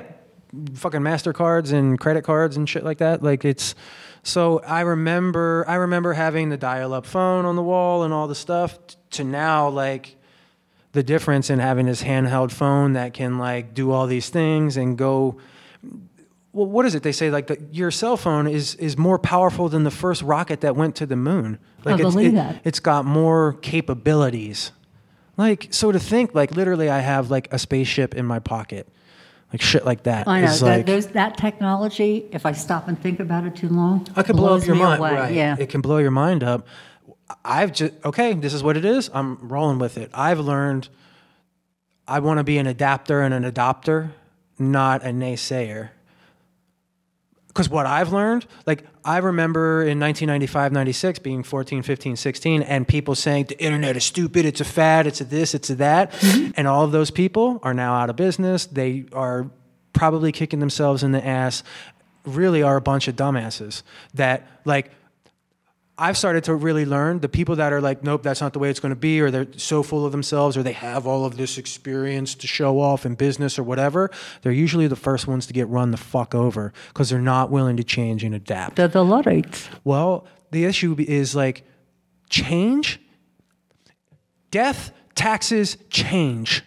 Like, it is that prevalent in life. And yet, here's what I can tell you. When I talk about change to my clients and people in general, people hate change. We don't want to change. We don't like it. Motherfuckers, you adapt to death. You adapt to taxes. We all have to change. So how about instead of fucking denying it, just get better at doing it? That would be like a huge win. Or just acknowledge things are going to change. You might not want them to. It might make you feel uncomfortable or stupid or whatever for a little bit. It doesn't inherently mean that it's bad.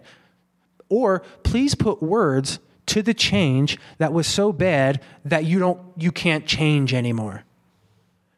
That's where people get stuck with me. Because I want to know why you're stuck and why you hate change. Yes, it's hard. So what? It's harder to not change.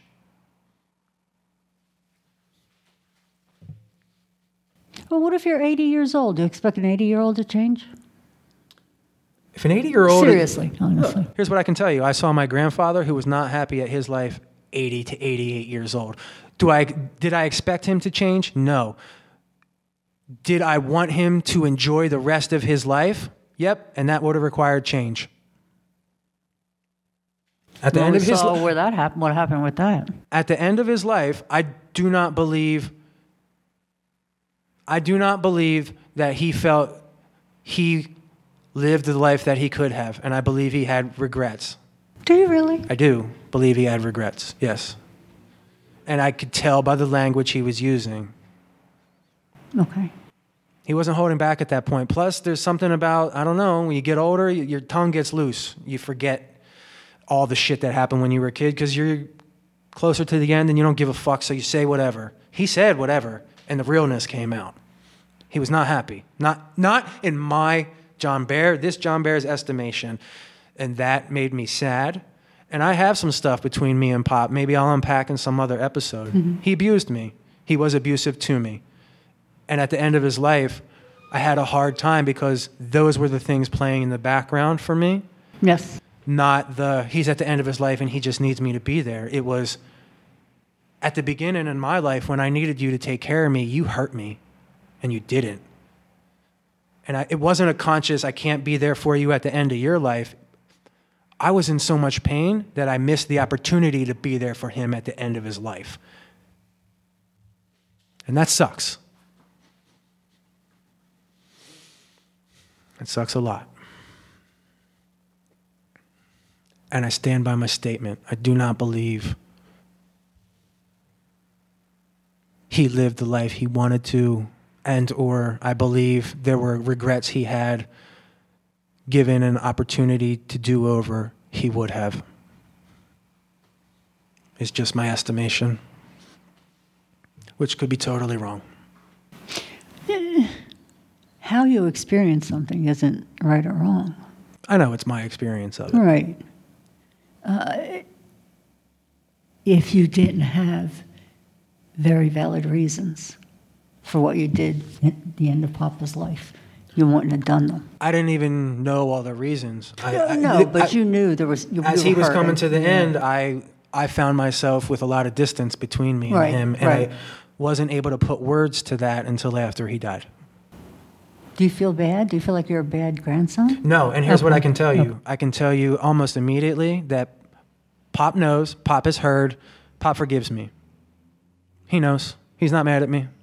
And anybody else here that might be mad at me, fuck you. So that's where that comes in. Like the Holly and the fuck you. I really don't care what those people think of me. I don't care what any of you think of me. Because you didn't have to live through what I did. And I don't know what you've lived through. So I can't put words to that, right? So that's the... Yeah. However, I can tell you if any of them want to come here and have that conversation with me, I will open up Pandora's box on everything. Everything. I am not afraid of living in this world with all of this shit stewing inside of me. I am not taking it all to the grave. I'm going to put it out on tape so I don't have to live with it inside of me. I can live with it outside of me, and I can learn from it, like I talked about earlier, and do something about it. Do you find that since we've been talking about these things, do you feel less or more reactive? Less. Good. Do you see me as less reactive? Yes. I see you as less...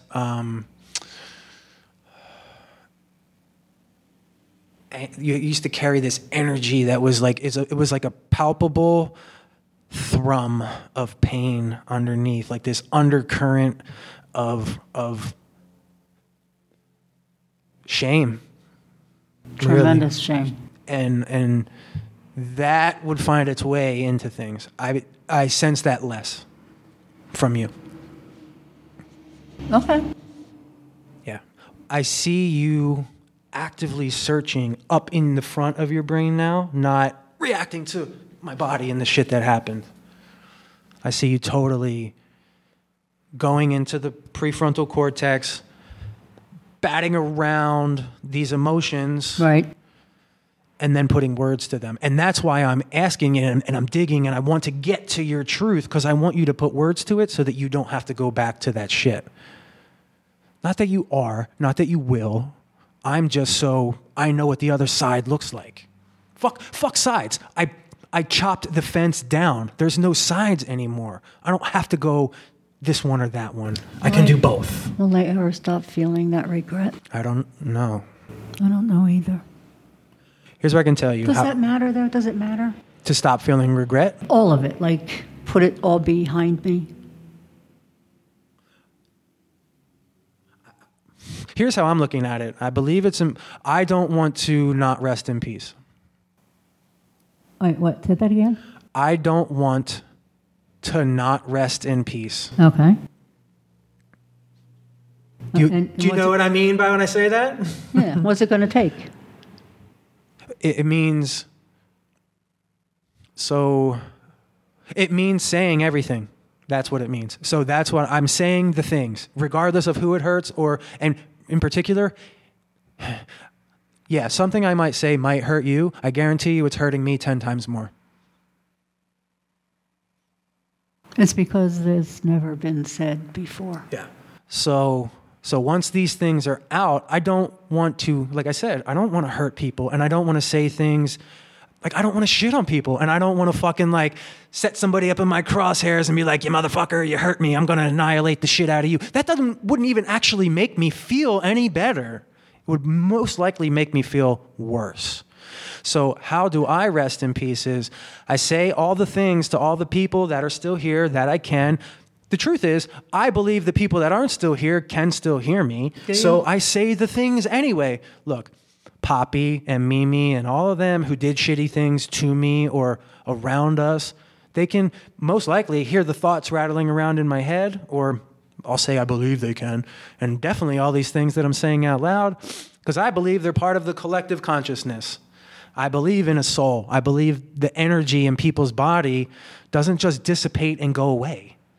I believe it gets absorbed or put back into the universe somehow, however fucking woo-woo way you want to say that.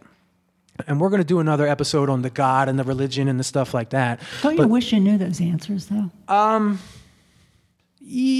would that like blow your brain apart? I think they would probably blow my brain apart. Okay. I think there is some benefit to not knowing everything and moving towards what you believe. Not knowing everything in what regard? About the universe as a whole or your life specifically? Yes. All of the above. I believe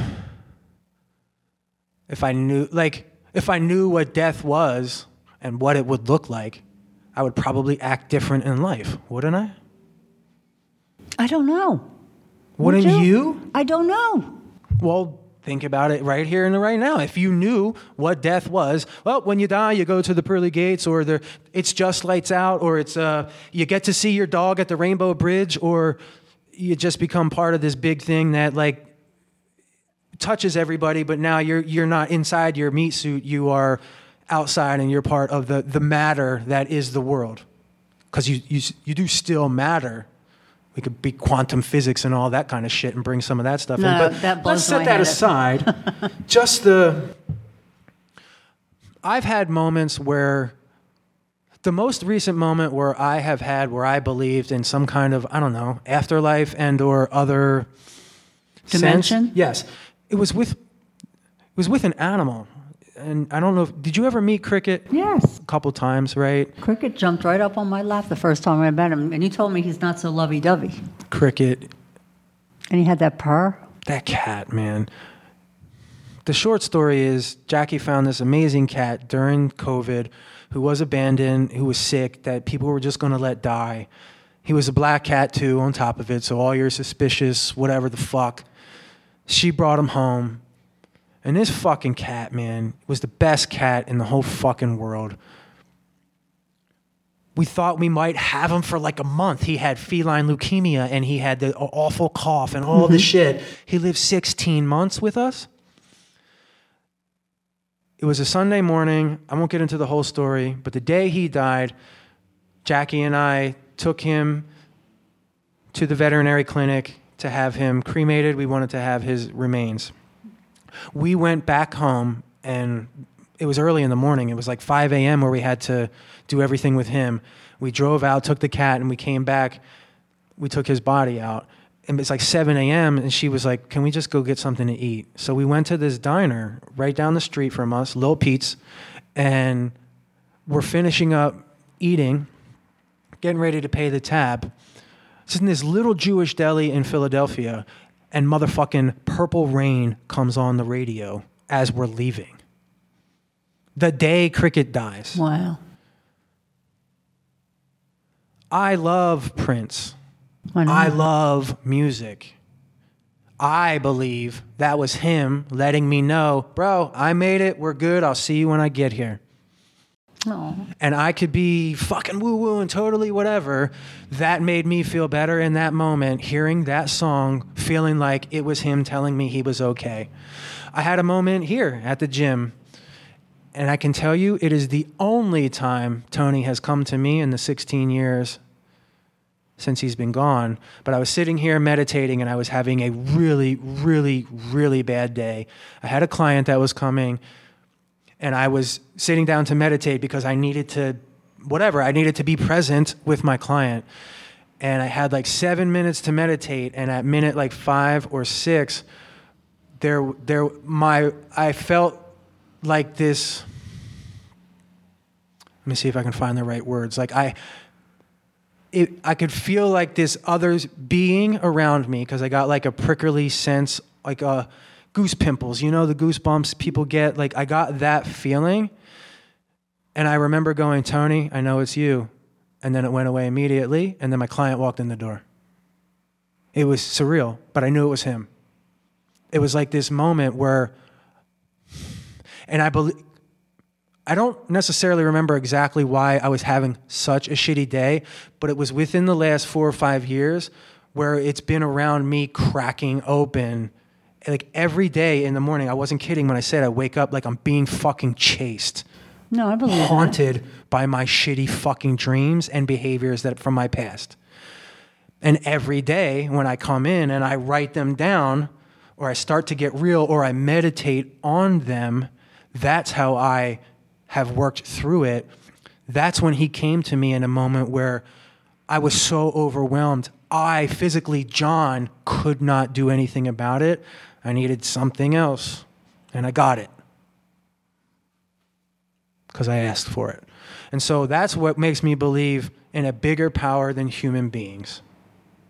Not God, not Jesus, not fucking religion, something universal. And all of these words are so limiting that I don't even like it. I know there is a power bigger than human beings.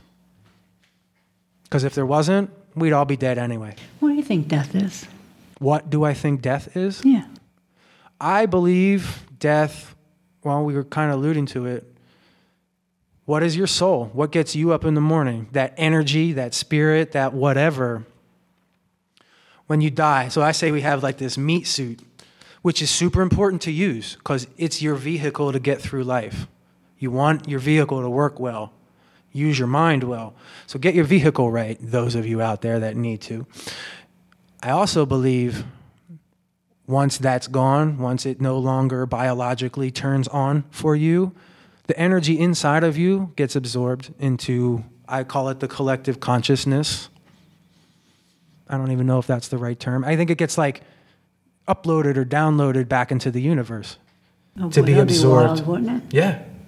And I believe it spins around until that energy is needed again, or an evolution of it is needed, or the next phase of it is needed. Do you think human beings are made up of the particles, all the particles of other human beings in the past? Do you know what I mean? So are we talking like reincarnation type things? Partially, yeah. Like, I believe there's probably tendrils of it. Yes. But it's all different people within the tendril. Well, do you know what I'm saying? Yes. Okay. Like I can, inside of me, I can feel you. When you told me about that situation when you were 15 years old, okay, we'll get into that some other time. I can't tell you how awful I felt when you elaborated on that situation inside my body. It was horrendous. I felt it inside of me. It was like it had happened to me. That's horrible. Yeah. And most likely, like I can probably still... So I believe, just from research and stuff like that, they say that when a woman, her eggs are being coming to maturity, or her ovaries are coming to maturity, like when a woman at 25 years old, those eggs, and then she has a baby, and then that baby at some point has a baby, those eggs were in the first person. So it's like Holly was inside of Mimi. The eggs was. Like, that's what I'm saying. There's like a Continuity? continuity. Okay. Yeah. So like, the eggs for Holly were already being made through Mimi when she was having you, and got passed to you, and then like Macklin and Marshall's kids, those eggs are already in Holly, and like, I don't know. I'm very speaking in paraphrasical terms, and I'm probably talking about something philosophical. However, I can tell you when I heard this philosophy, it resonated as in, you are inside of your grandmother. That's how connected we are. From an embryonic stage, from but which grandmother? matter, both, all. I mean, come on, we can go into the nuance. It's just like... I know. It's just when you start going off on a tangent like this, I know, and I don't want to... have a million other questions. I know, and we can't sit here and just fucking like dick off on like I know, okay. these like little tangents this way. What I can do is come back around to that and find some more concrete evidence and or information about it. But I can tell you that the philosophy seems to be, as I'm understanding, and hopefully somebody hear this, correct me, like if I'm wrong, or like put a link in if you, oh yeah, I believe that. But yeah, like basically the eggs for Holly were inside of Mimi. Wow, that's wild. Yeah. So yes, I like, there is particles of in my everyone. skin, in my DNA inside of me, a part of this like this thing that I can't penetrate and go through. There's parts of you in there, and there's parts of Mimi, and there's parts of Poppy and Graham and Pop and all of them. And that's how I know, like, all you motherfuckers were hurting, because I feel it. And I've come to understand and maybe even accept that there's going to be pain in life. Mm-hmm. We just don't have to continue to choose to suffer because of the pain. So that's maybe today's takeaway. You have a choice in your pain. You have a choice to do something about the things that have happened to you. Our choice for me and my mom today is to sit here and have a conversation about it. Based on the first 5 podcasts that we've done, based on the therapy sessions that we've gone through, based on what I'm attempting to learn from her. So hopefully I hope that your takeaway is not, oh, John just overreacted to his mom in the beginning of the conversation. I hope you listened to the whole conversation, because I was attempting to truly listen to what my mom was saying. And conversely, I could see her listening to me to really understand what it is that I'm trying to say without going, do you understand? Do you hear me? And thinking the other person does, because we didn't. And what I want out of my mom and for my mom, it's not for her to be fixed. She's not broken. It's not for her to get over her pain, to forget about it. None of that. That's not possible. What I do want for my mom and for my sister and for anybody who comes across this is to learn how to integrate that pain with the joys in your life. Learn to live with it, not because of it. Do you have any last words for anybody today, Mom? As difficult as this is getting, I thought it was difficult in the beginning. It's becoming more and more, not difficult in terms of talking to each other, but difficult in terms of realizing a lot of failures on my part. Like you said, we all have decisions to make in every situation, and I'm painfully aware of the fact that I bear culpability in everything that occurred in my life. Okay, I've always known that, John. I believe you. Okay. So I know that I walked into my marriage. My eyes were open. My father did the father thing, which was absolutely horrendous, as far as I'm concerned. I made the decision to marry my husband. Nobody made the decision for me. So anything that came from marrying my husband was my cross to bear. I didn't realize that I could have leaned on other people because that just never happened in life, right? Correct. And it's taken me this long to comprehend that. That's a hell of a terrible indictment, isn't it? Only if you look at it that way. Or you could be like, you know what? At least I didn't die with all of this in me and I'm doing something about it before I get out of here. Because what regrets will you have if you don't have these conversations? I can't not have these conversations. What regrets will you have? What if I don't have them? Because we just talked about somebody who had regrets. I'll have all the regrets in the world if we don't have these conversations. Bingo. And that's my point is... I don't want you to be unhappy. Oh, and what that looks like is different for me and you. Right. Oh, exactly. And happiness, I don't believe, is a static goal. I believe there's happiness. Okay. Pain and joy. Okay. They work together. You cannot have all the happiness without no pain. People are going to die. Things are going to die. Right. Stuff is going to happen. You're not going to get the job. Somebody else is going to be the smarter person, the better looking person, the whatever looking person. And you still have to live. And you get to live. You don't have to. Tony showed us that. There is a choice. You do not have to live. You get to live. And if you want it to be happier, you have a choice and you have a decision to make. This can be exhausting, can it? Yeah, it can. Peace out, everybody. Have a good one. Thank you for listening to our show. If you're interested in how we've gotten this far, I've put together a small guide that has a 3-step process at no cost. You can get that at www.iamnotok.com/truth.